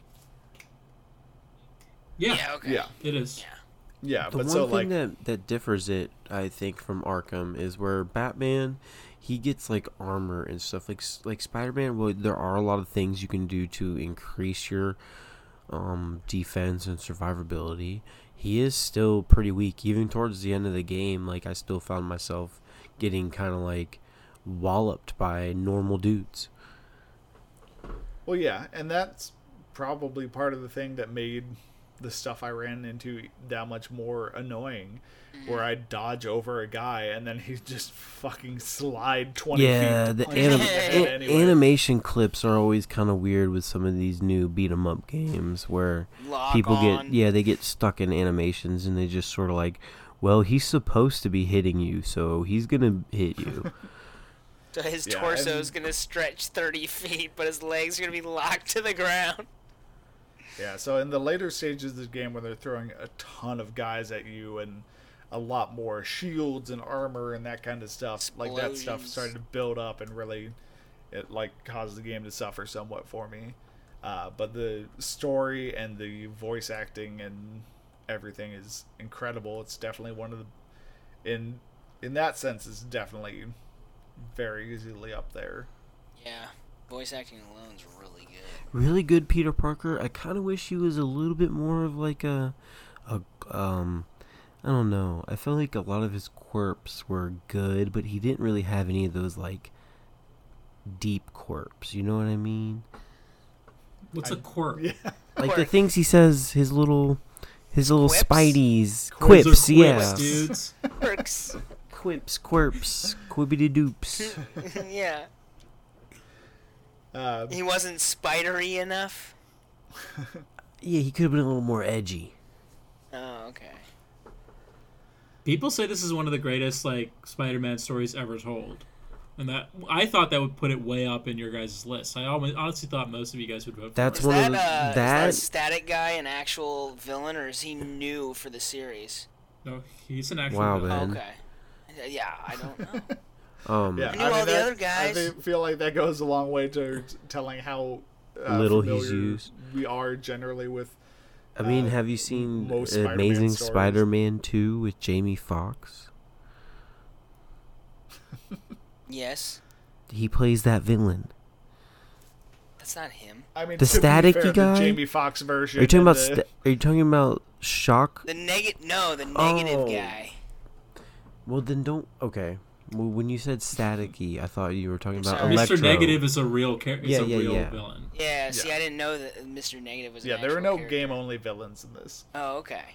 The one thing that the things that did put it on the list for me was like Kevin said before, or like you said, the fact that it's one of the best Spider-Man stories, and like I said, I had a lot of fun playing it from start to finish. I wasn't ever really overly frustrated at any game mechanics, or I didn't get cock blocked any time in any sort of stupid story mission that like just had some dumb thing that I didn't care to get past, even though like people will complain about like, oh, I've been doing all this cool stuff as Spider-Man. Now time to crouch through a museum as Mary Jane. Yeah. You weren't bothered by it. No, I what you're wasn't. saying. At the end of the day, they were spaced Yeah. far enough between the other stuff, and they were For short what you were enough. doing. Yeah. Yeah, I would, because yeah, they were not the highlights of the game by any means, but they weren't so horrendous to make the game suffer too much.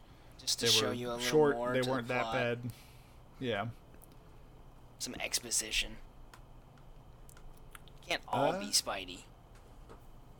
Like I So said, the I'm other game that got incredibly looking forward to a sequel, which also puts it on my list because, like, you know, yeah, That would be I would amazing. love to see them take a lot of what they had, improve it even more, and just see what they're doing. and with add that Venom.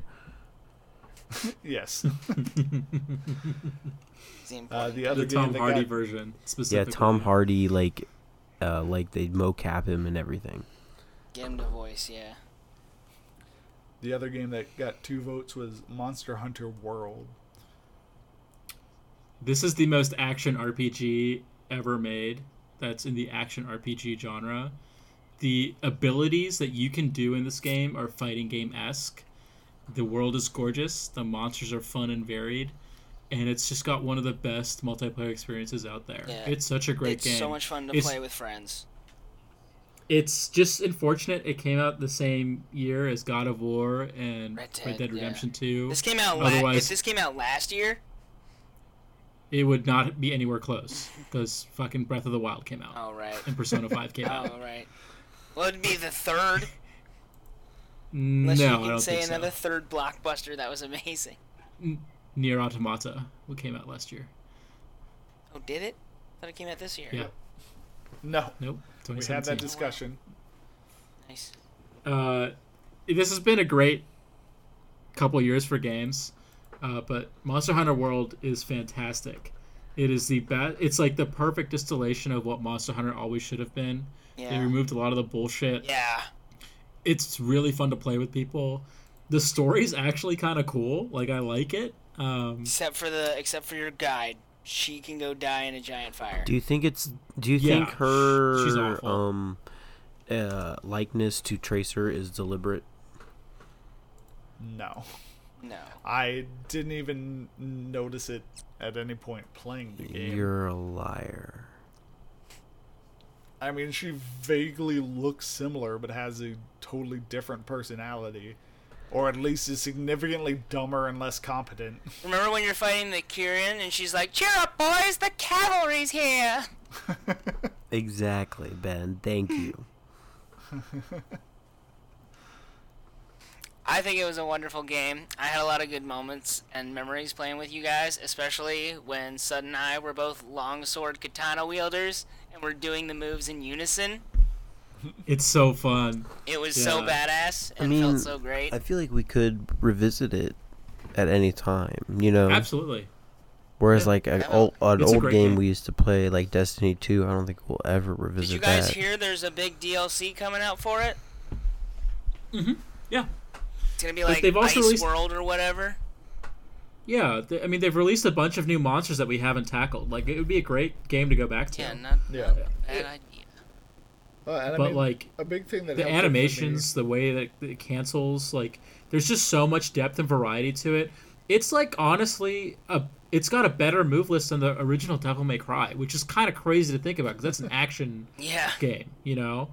But this is an action RPG game that really puts the emphasis in action, and everything is so smooth and precise, and it's got great hit detection. You totally understand why you die, and it's really hard, and it really challenges you. It's just a really awesome game, and it's got a great community. It's one of the best communities out there. One thing I love about the game is it scales so well. Just when you think you've like gotten everything and you're like strong enough, you're like, okay, I can beat every one of the monsters. They're like, oh, by the way, now there are tempered beasts. You know, now there's elder dragons, and it's just that sort of brings me to where I don't like the game, because it does the game, once you've mastered a weapon, it becomes a grind fest. Like, it's about you getting new weapons and like getting that to the highest level. Yeah. So you'll do the same missions over and over again. Sorry, Kevin, I didn't mean to cut you up. What were you gonna say? I was just, yeah. I mean, I absolutely agree because, yeah, it becomes about the grind in order to get better weapons, and I hit a point where, you know, I was hitting the tempered monsters, which is essentially just, we've run out of monsters. Here's the same ones, but effectively with twice as much health, or, you know, whatever. And so at that point, it was just like, I don't care about min-maxing, because, like, what's the point? I'm going to fight the same monsters with twice as much health. And in the time we played, they released one extra monster, and I beat it a couple times, and again, I didn't feel like farming it out to get all of its gear. But again, that took me about 200 hours. I played through the entire story. I beat every monster numerous times. So the fact that the grind didn't take me into the quadruple digits, it's hard for me to like knock the game as a whole. I just definitely hit a point in the end game where I was like, all right, well, this point isn't for me. Yeah, and like once you find a weapon you really like, it's hard to let go. Like, I love the charge blade, and then once I understand, once I understood what the charge blade was doing, and like I understood how you charge and like the moveset and letting it explode, I felt so accomplished, and it was so fun playing with that and like doing all the missions over again with that weapon. But then I'm gonna go back when that once you Frost do that, you're World just like, DLC drops. okay, but this is what I wanted out of the game, you know. But that'll now be, there's like, a lot of new monsters, different so like area, I'm sure it'd be brand new really fun to go monsters. back to. It's a great game,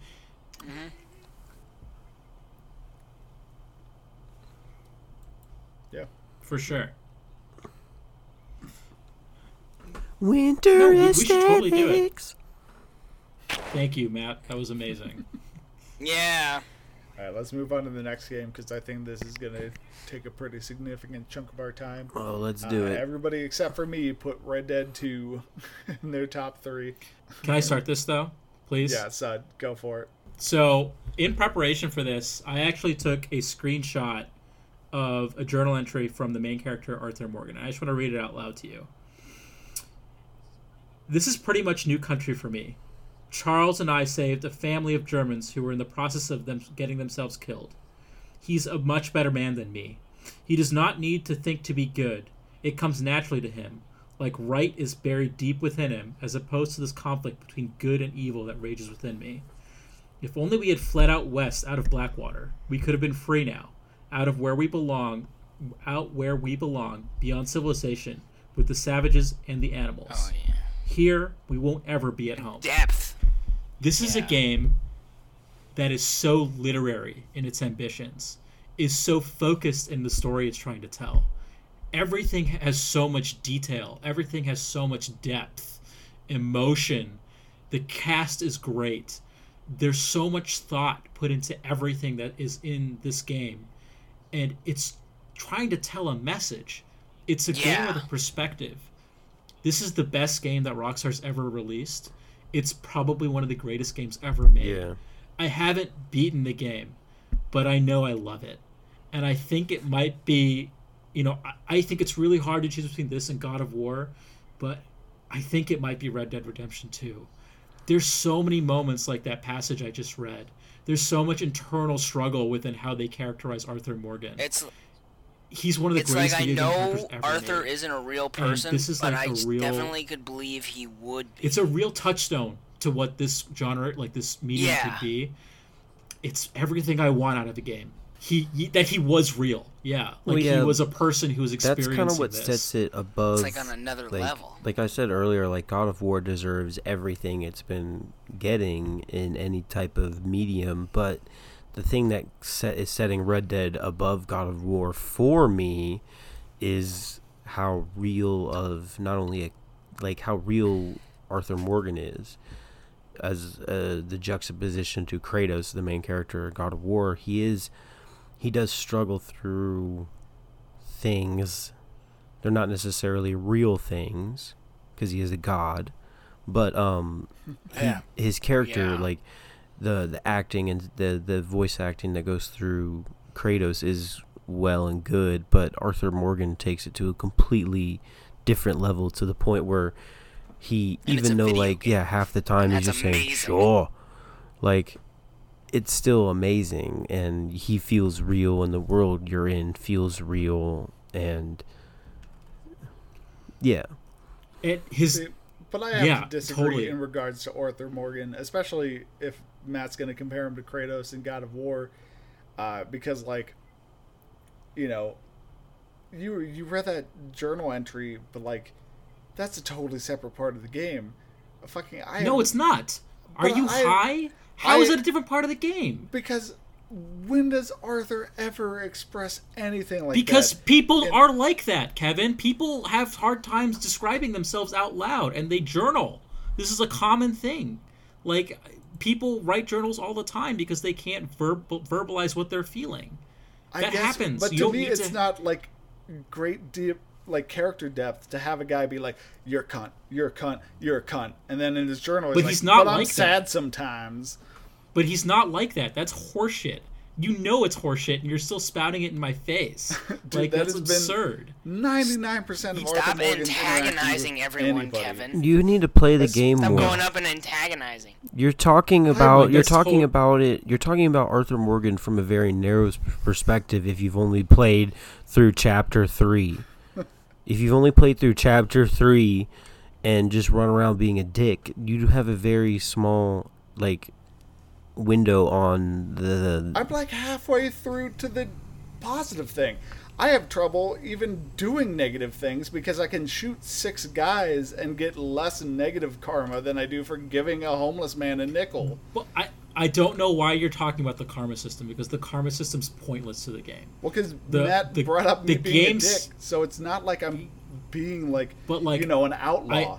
So it's not. But Arthur is a character who is violently against everyone who's not in the gang. And I think that juxtaposition is great. And the interactions he has with the gang members, and there's a mission fairly early on with Jack, John Marston's son, as a child, that's really touching.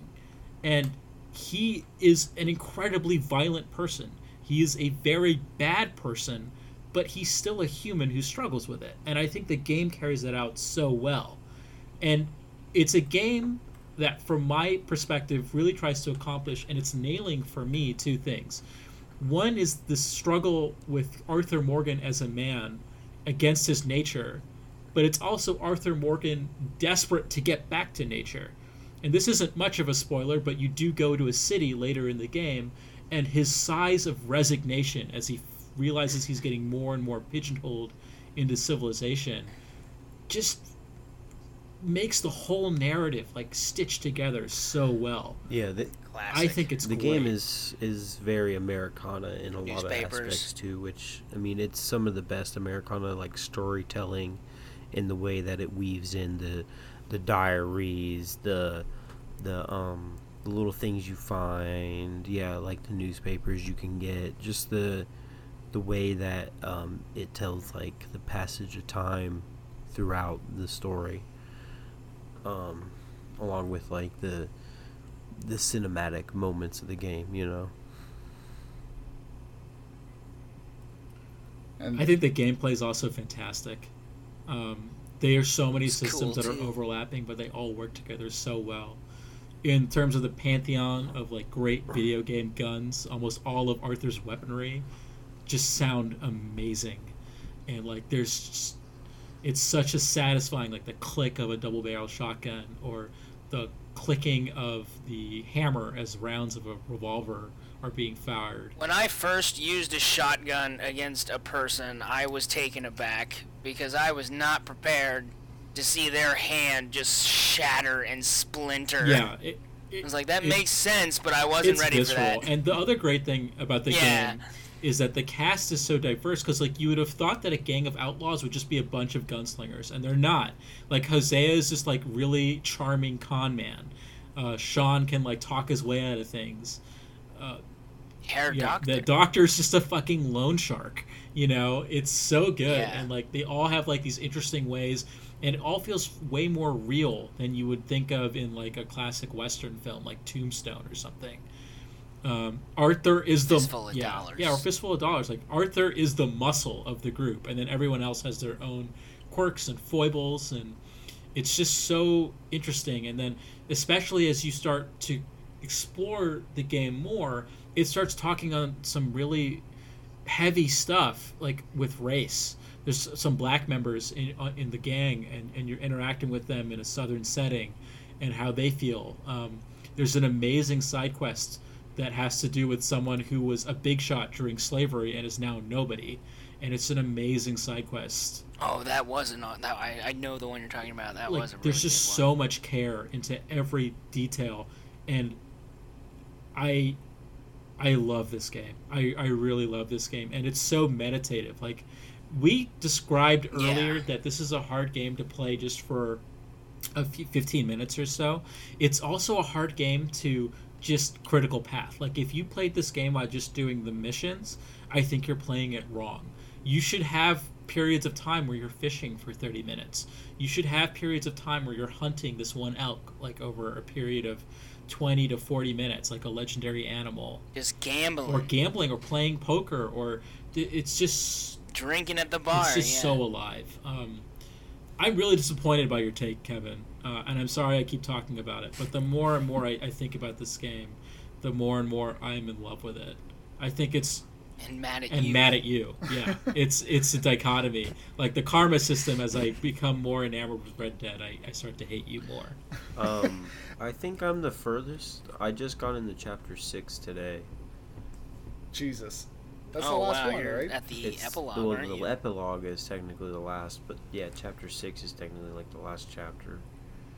And Oh yeah, and I don't know what the epilogue is like. If it's anything like the first one, the epilogue is like 20 minutes. yeah, but the game just kind of gets better and better. I feel like the story mode, the story just gets more engrossive, and you care more about like the characters of the camp in a way, and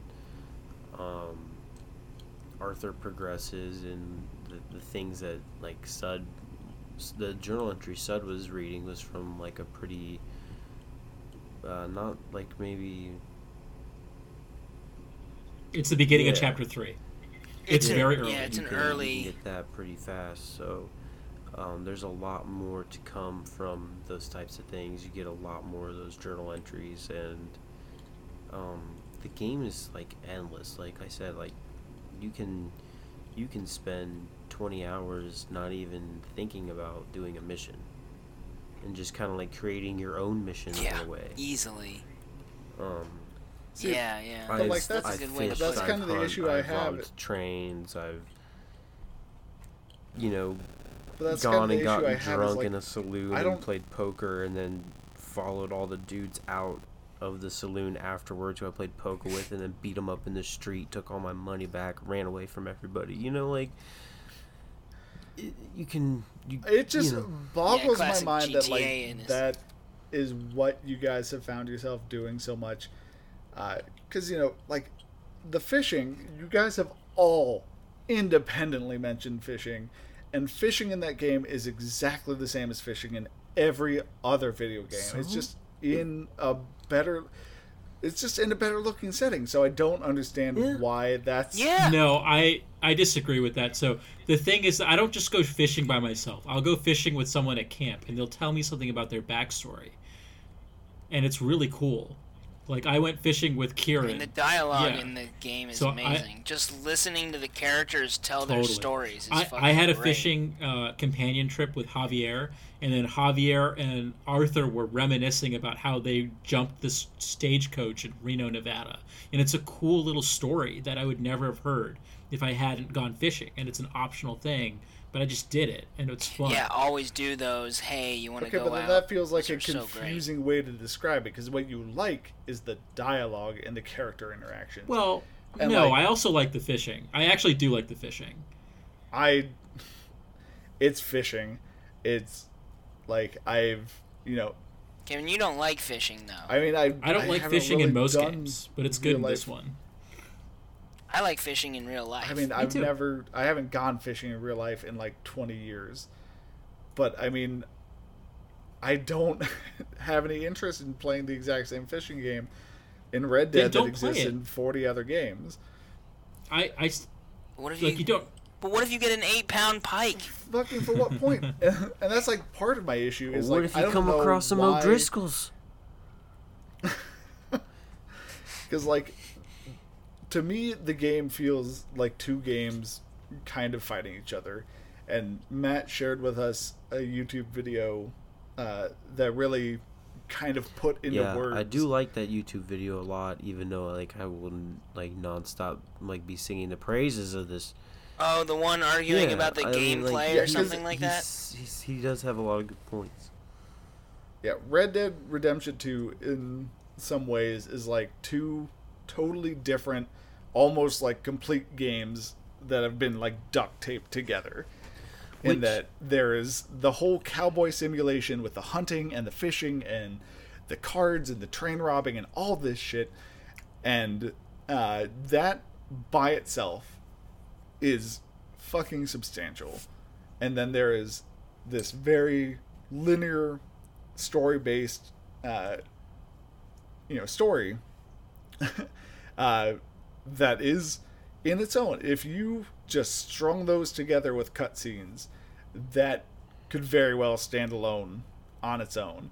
But like as it stands now as a game, it feels like they almost get in the way of each other, because I feel like I need to go out into the world and hunt and fish and do this different stuff, but I don't fucking know why. I don't have any shortage of money. Nothing that hunting or fishing or any of these give me like benefit me, because like That's a really shitty way to look at it, because it's not about benefiting You're you. dead inside. It's about you experiencing this like simulation of nature that doesn't exist anymore. It's self-enjoyment, not anything, not points or anything like that. like Just experiencing there's the game. so much beauty in the artistry of this I would game. say like that- just exploring and finding like a hidden stream or like a small like forest outcropping or a beautiful vista of the mountains is all amazing. And like we met Riding through a thunderstorm. Yeah, like we mentioned No Man's Sky as being like an incredibly contemplative game where you can be and you find a lot of cool things and a lot of cool stuff to view. Like that's in this game in spades. And it's all like this natural wonder that doesn't exist anymore, and that's part of what makes this game so good. It's a tragedy. It's a tragedy of losing our American West to like interests, like to civilization. And now, it's really timely with our former Interior Secretary, like nationalizing a lot of our national lands and like privatizing it and selling it off. And it's just like a really wonderful artistic love note to these beautiful places out here. And I live in the West, so I'm far more keen and I have a stronger affinity for it because I see it every day. But it's something that's just so well realized. Feeling, because every time any of the characters you interact with complains about civilization, they're complaining it like, oh, somebody already dug a hole for me to shit in. I didn't get the feeling of digging my own shitting hole, and like it's just so What? far. I mean, What are you talking about? What is this metaphor? Because where when are they you talk going about with civilization, this? that is the fucking level of civilization they're talking about. My point is just the civilization they're worried about is so far removed that I can't, from my own, like, you know, interaction and understanding of civilization, that I can't. Like, I'm a fucking nerd recording a podcast Like playing mad video at games. lights? Yeah, I'm not going to be mad. Like, I can't relate to the guy who's mad at lights and, like, fucking locomotives. And so that doesn't. You can experience civilization and still be upset that we've like destroyed our natural world. Like that's not impossible to have those two things in your head at the same time. Like why is that crazy? I don't think it's crazy. It's not a feeling that the game imbibes in me. Okay, well I would say that it imbibes that very much in me. And maybe that's our fundamental problem. Yeah. And I don't know. I would say that 'Cause, like- part of what Kevin's talking about, I feel like could have been like part of the divide of the feeling he's getting when he's playing the game, like could have been helped by having a little bit more of a buffed online. Like I feel like online mode could be somewhere where you can jump in and have those cowboy simulator fantasies, go fishing, go hunting, go whatever. But it when you're online, it just sort of all feels slightly pointless because there's no real story or reason to progress, I feel. And But I think the game would be significantly worse without your ability to interact with the virtual nature that they've Yeah. created whenever you wanted to. yeah, no, you need Like the that. game as it's constructed makes a ton of sense. If it was just like a linear game from mission to mission, I would hate this game more. Like I would not like it as much. I just, because like stuff like hunting doesn't expose me to the beauty of the world. I'm fucking staring like straight down at the ground. I just What? refuse to fish. It's the exact same fishing minigame. I just don't understand what's happening. I don't even understand what's happening now. Like, I don't feel like I'm exposed to any of the beauty of the world by doing any of these side missions any more than I am by just riding around aimlessly or riding around from place to Then place. do that. Ride around aimlessly. You might really enjoy it. That's fine. But I don't know. I guess it's just the You feel like Kevin would just feel like he's the wasting beauty. time. Yeah, the beauty of the world in and of itself doesn't set itself apart enough from other games to. Oh, make that's me, crazy. Okay, fine. I can't. I just Can't even. my head. Oh, this hurts so much. My heart. Oh. And that's why I wasn't on his list. I'm sorry. So you don't think this is one of the most beautifully realized wildernesses ever in a video game? Is that what you're telling me? I think it's I think it's gorgeous. I mean, it's absolutely like technically incredible, but it's not so much more technically incredible than every other video game that allows it. But to it is. It's its own ecosystem. You'll see fucking animals hunting each other. There's like this whole world that's occurring that you can go look at and interact with if you just chose to. You But can fucking World you of can Warcraft watch 8 a years farmer ago do had every single thing. like no, wolves no, that hunted don't even squirrels. say that. Oh, that's awful. Like it's an awful comparison. It's an awful comparison. If the No. wolf Like, got close enough to if- the squirrel, it would attack the squirrel.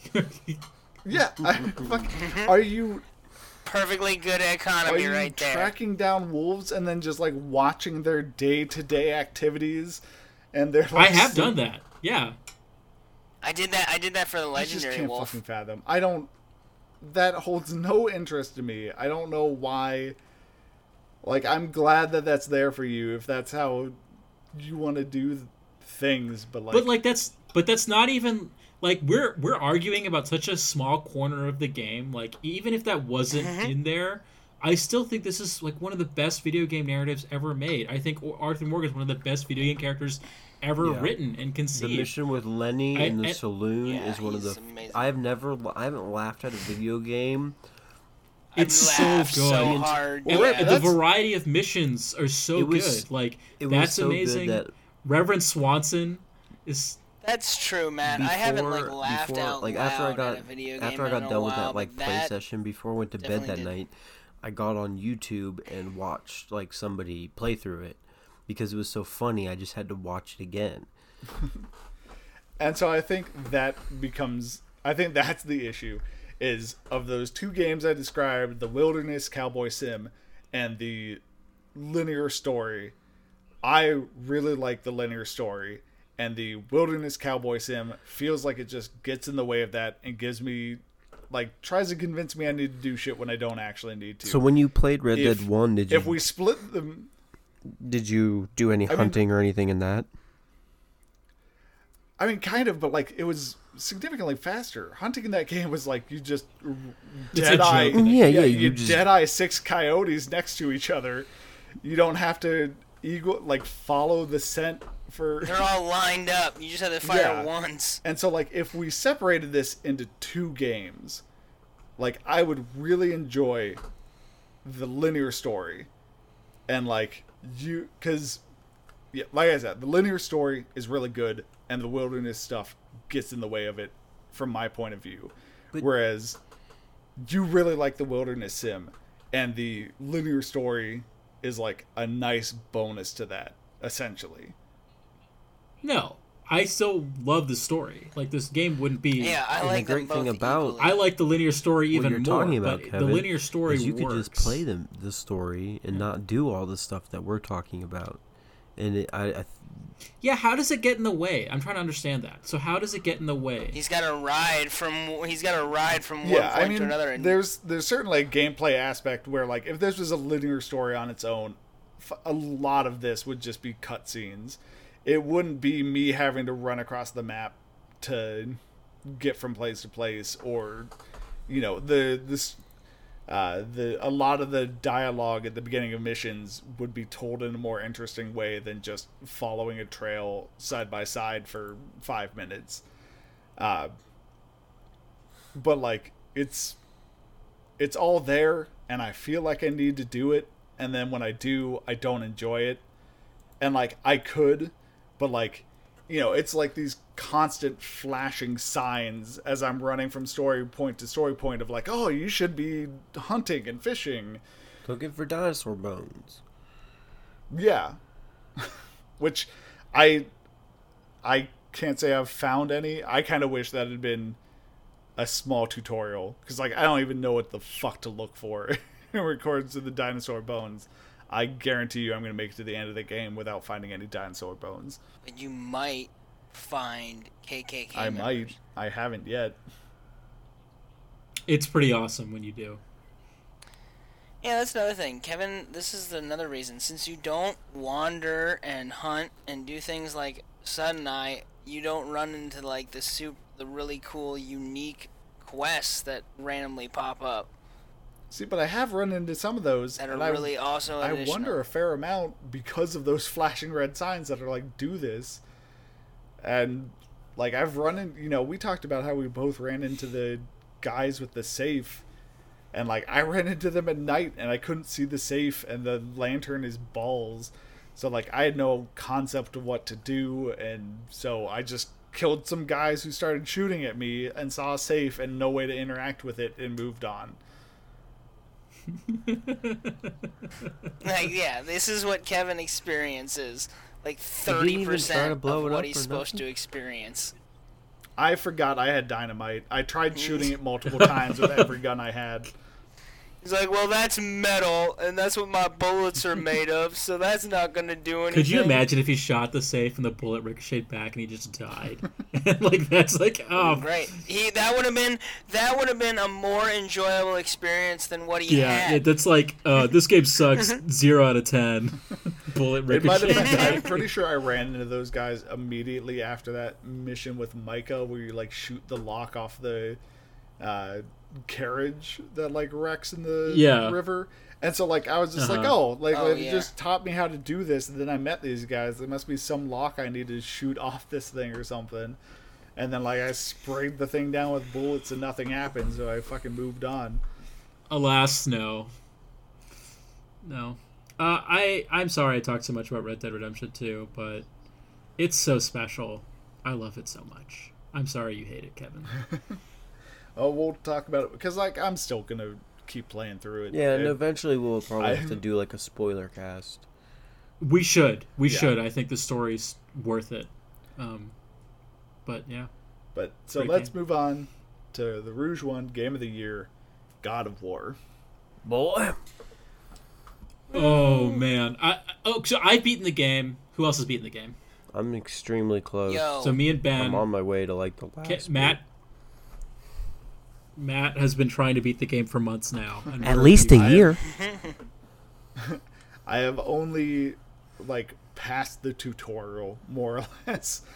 Get out. I've Oh come, And yet you God. like it so much that you're well, I putting say it on that your game of the year. I say that in that I have passed the tutorial. That was the goddamn best tutorial I have ever Well, I have played. passed the tutorial and that I've gone to Alfheim and come back, and now it seems like it's given me a lot more freedom in the world. That's The game opens the up a game lot. does open Yeah, up quite a because bit. like you Yeah. you told me it was an RPG, and I'm like playing through it for like 15 hours, and I'm just like, this is there are RPG mechanics, but like this is a lot of like linear set pieces.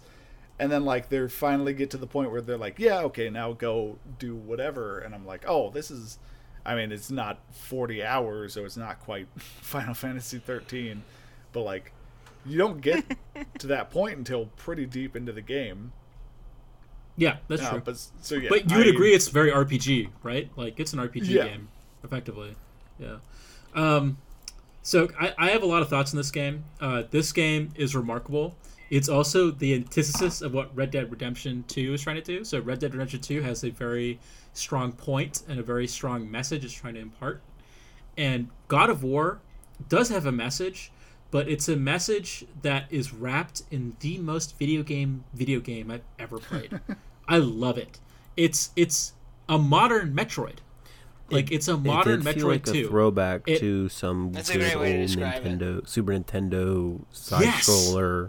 Totally. Yeah. It feels so good. You're finding different things that unlock different Set parts of the pieces. world. The set pieces are incredible. The combat's awesome. All the And the characters are story's great. really well done. Yeah. So it's so cool that they were like, here's Kratos, but you know what? He's gonna use a different weapon. It's not just that. I It's love not that. just that. Could you ever believe that they could make Kratos into not an irredeemable asshole? Like, he destroyed the Right. world, and like now he's amazing, and like he's such like a genuine guy, and he's just trying to do the best for his son, and his son's a dick sometimes. And Atreus is also like a really great character. I think the choice. He acts like a Sorry, he acts like a what? I'm just saying he does that whole teenager snootiness so well. Yeah, he's just a preteen. Him saying those lines made me mad, and I'm just seeing Kratos get just as mad. And I'm like, yeah, It's just like Kratos is like, fucking listen to me, just please, like, come on, like. yeah, you little shit, yeah. It's the combat's great. The axe is just an incredible weapon. Like, if I said that, I said that Red Dead Redemption is some of the best guns in video games. The axe is one of the best melee weapons in video games. It's just super satisfying to play with, and the throwing mechanic. It was just designed really well, and every the slashes feel real. He's not like, like flipping them through his hand. Like, he's actually like swiping and It's slashing. got- Yes, there's the It's got weight to What? it. It's got a ton of weight Yeah, to it. yeah. Kratos Yeah. feels very big and muscular, and it's got weight to him, and it's so cool. And I love the story. I think Just- that Which is probably why they did the over the shoulder to give you more of a tight, visceral feeling when Oh, fighting. totally, for sure.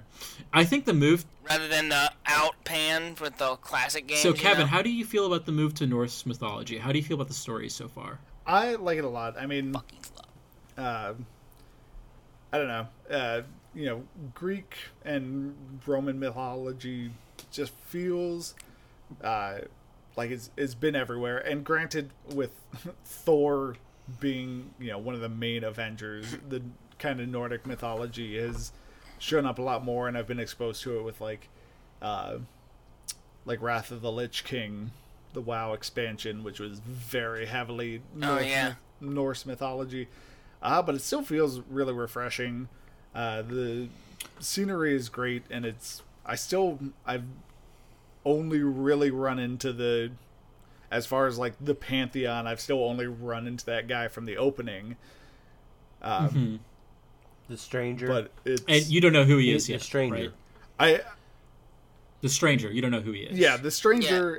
The Kratos asked his son about, did your mother ever tell you about a guy who couldn't feel anything? And the son was like, oh, that sounds like whoever, but I forget the name.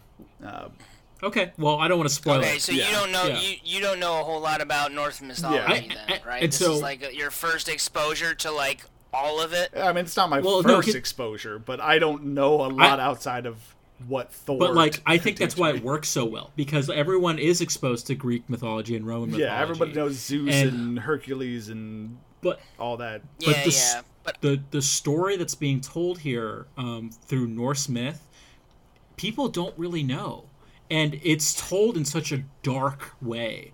And like, I really like this a lot because when I was in college, I read Norse mythology. Neil Gaiman did a bunch, like a collection of stories from Norse mythology. yeah, they're direct So it was really- they're direct translations. It's called Norse mythology. Oh, yeah, nice. but it's Oh, okay, it's yeah. amazing.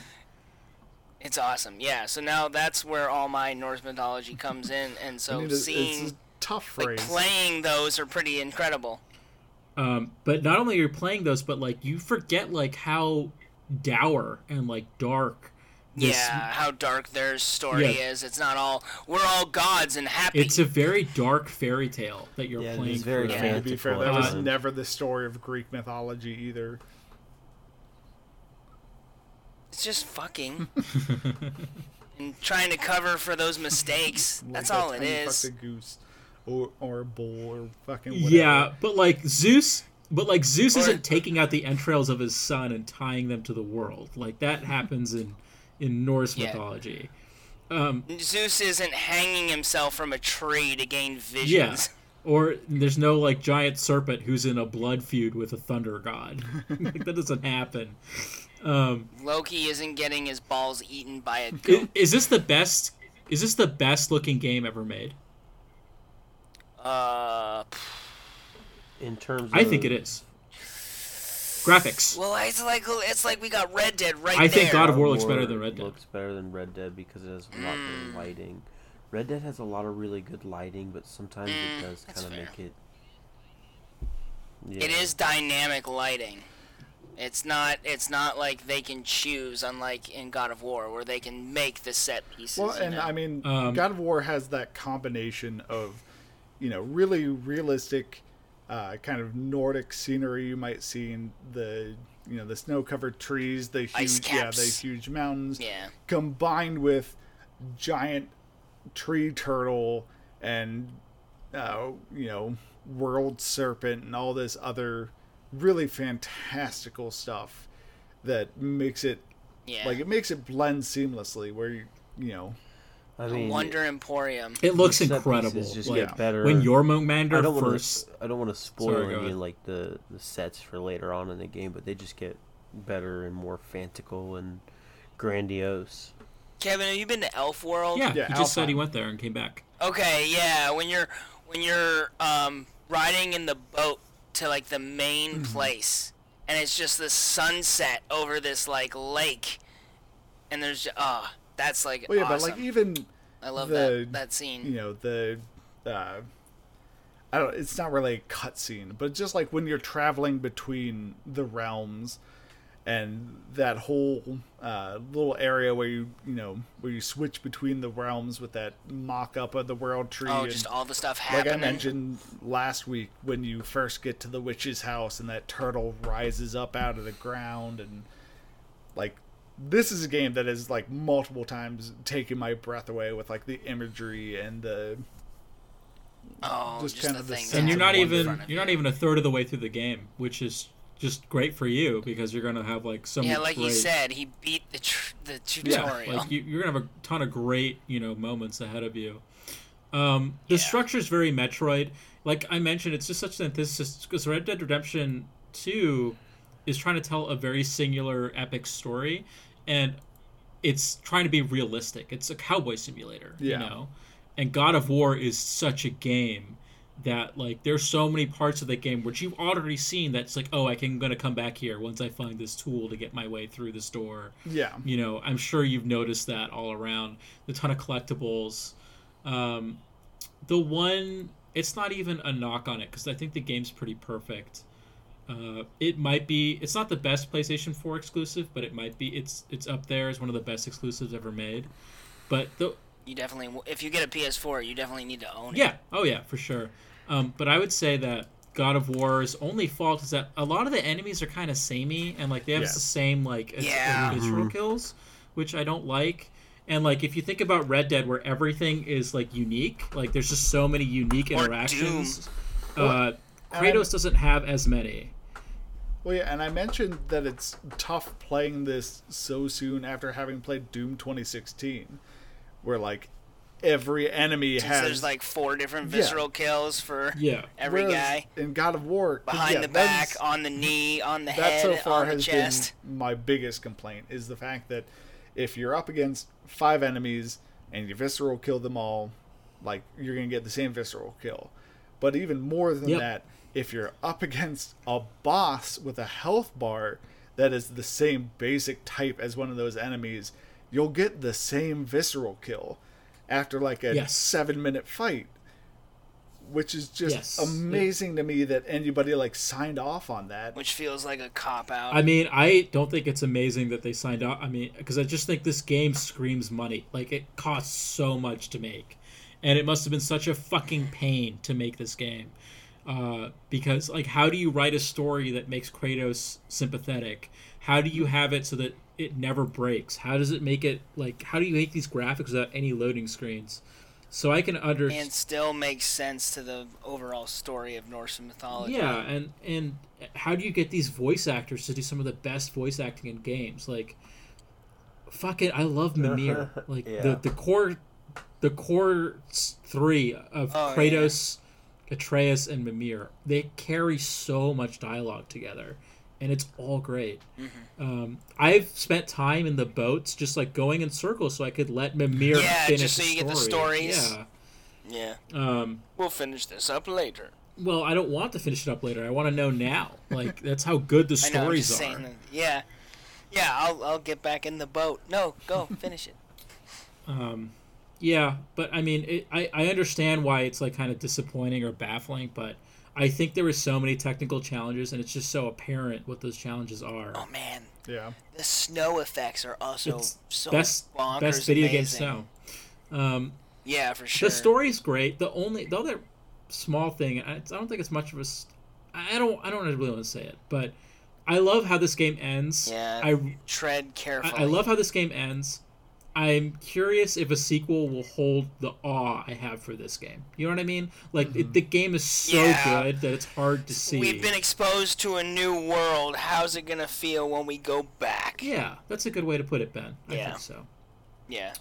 But it's awesome. It's a worthy game of the year from this prestigious organization. Do you think it's gonna have DLC No, or a second? I don't think or so. a second No, title? I think there'll be a new game. I don't even know if it'll come out this generation, because I think there's a 2019, 2020. no.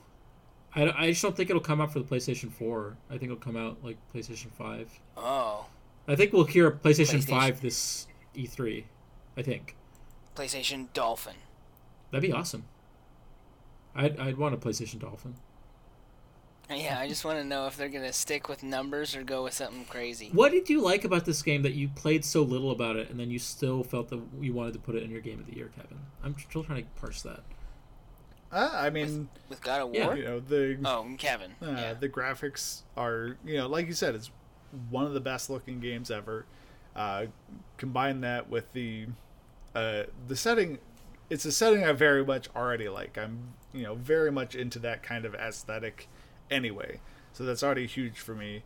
And then combine it with this really striking fantasy elements. And then, yeah, the characters have all been great. I really like... they managed to make Atreus not annoying. The only time he's like... I talked about this before. The only time he's like annoyed me as a player is when he's super pissed at Kratos right after the beam of light in Alfheim, and so it's like it's you know, it's totally fucking justified because it's just like, you left me alone for hours, potentially longer, and so like I'm super pissed at you abandoning me. And so, like, it's kind of like, okay, like, you're being a dick, but it's like, yeah, you're fucking justified in being a dick right now because, you know, you were abandoned by your father in this crazy other dimension. Kratos is, you know, super interesting, way more interesting than he was in 1, and I assume most of the other games. All the games. The Dwarf Brothers are both super fun every time I run into them. I really like the Witch. Yeah, Brock and Sindri. Yeah. They're awesome. And so I think that's pretty much anybody. Well, that and the whole fight with the Stranger, you know, the way they did that and the Stranger was interesting. And you know, you guys have been... I can't imagine he's dead. Like, that's... but so, yeah, everybody's been super interesting. And I don't know, it's just really taken me. Plus, like... Yeah, that's a great reason. Yeah. Nice. And so I'm excited to Love at keep first sight. playing through more. The other... And this is Good. super minor. The other thing that bugs me a little bit is just the way the chests work. I don't... Like, it feels a little bit anticlimactic to, like, smash open this giant sarcophagus and then reach in and take, like, a tiny little pouch. That's funny. You'd rather have him just grab both arms and start adorning himself with gems and Yeah, I don't know, necklaces. something bigger.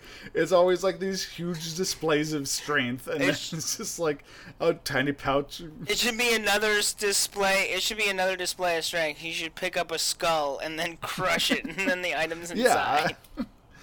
Yeah. I will say that the dialogue in that game is really great. Because, Yeah. like, in the beginning, there's a line where Kratos... Boy. He's like, you have to close yourself to their despair, boy. And it's just like, Jesus Christ, Kratos. Like, he's a kid. Like, why are you telling him this? And then, like... Well, I mean, you live in a world with, like, dragons and ogres and things trying to eat your soul on a daily basis. Yeah, but that's like a throwback to the old Kratos, who's just like, we need to kill these people because that's the only way we'll move forward.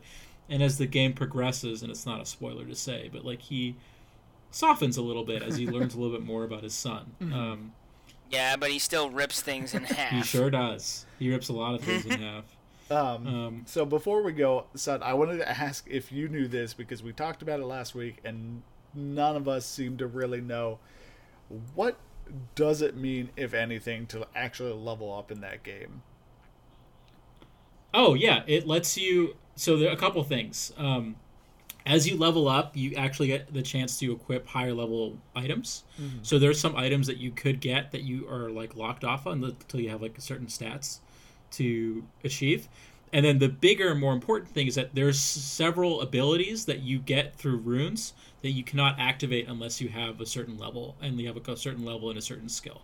So, for example, there's some runes that may ask for 50 strength, for example. Mm-hmm. And if you don't have 50 strength through your armor, then you won't be able to activate that rune. And so it's, like, kind of useless to you. Does that make sense? Yeah, I mean, I specifically meant more like Kratos, like, oh, because the big thing was before we recorded last week, I hit level 2. But, like, the game Yeah. barely even acknowledged it. It didn't make any large. Yeah, it gives a base level to everything, but the majority of your gains are not through leveling; it's through your armor. Gotcha. All right. I was just curious. That's more or less Okay. what I assumed, but I didn't know if there was some aspect to it I was missing. No. I just have an image of Kratos ripping a deer in half, going, "I love you, Atreus." Okay. He kind of does As if that. he comes. I know. All right, let's cut this He did- off. We're pushing 2.5 hours, and I still have to edit this shit. Cut it off. Godspeed. That was our Game of the Year edition. We went along with a lot of other publications. Big shocker. But ours is way better. It's true. Listen to our takes. Yeah. Yeah. We will not be recording an episode next week just due to the way the new year falls. Have a happy Stars New Year align. 2019. We will see you the first full week of January with whatever the fuck. Matt's birthday When we edition. ball with the ball. Yeah, well. What? Whoa. You're going to be 38. Maybe. Just kidding. Bye, everyone. Ciao. Konnichiwa. Bye. Ishimasu.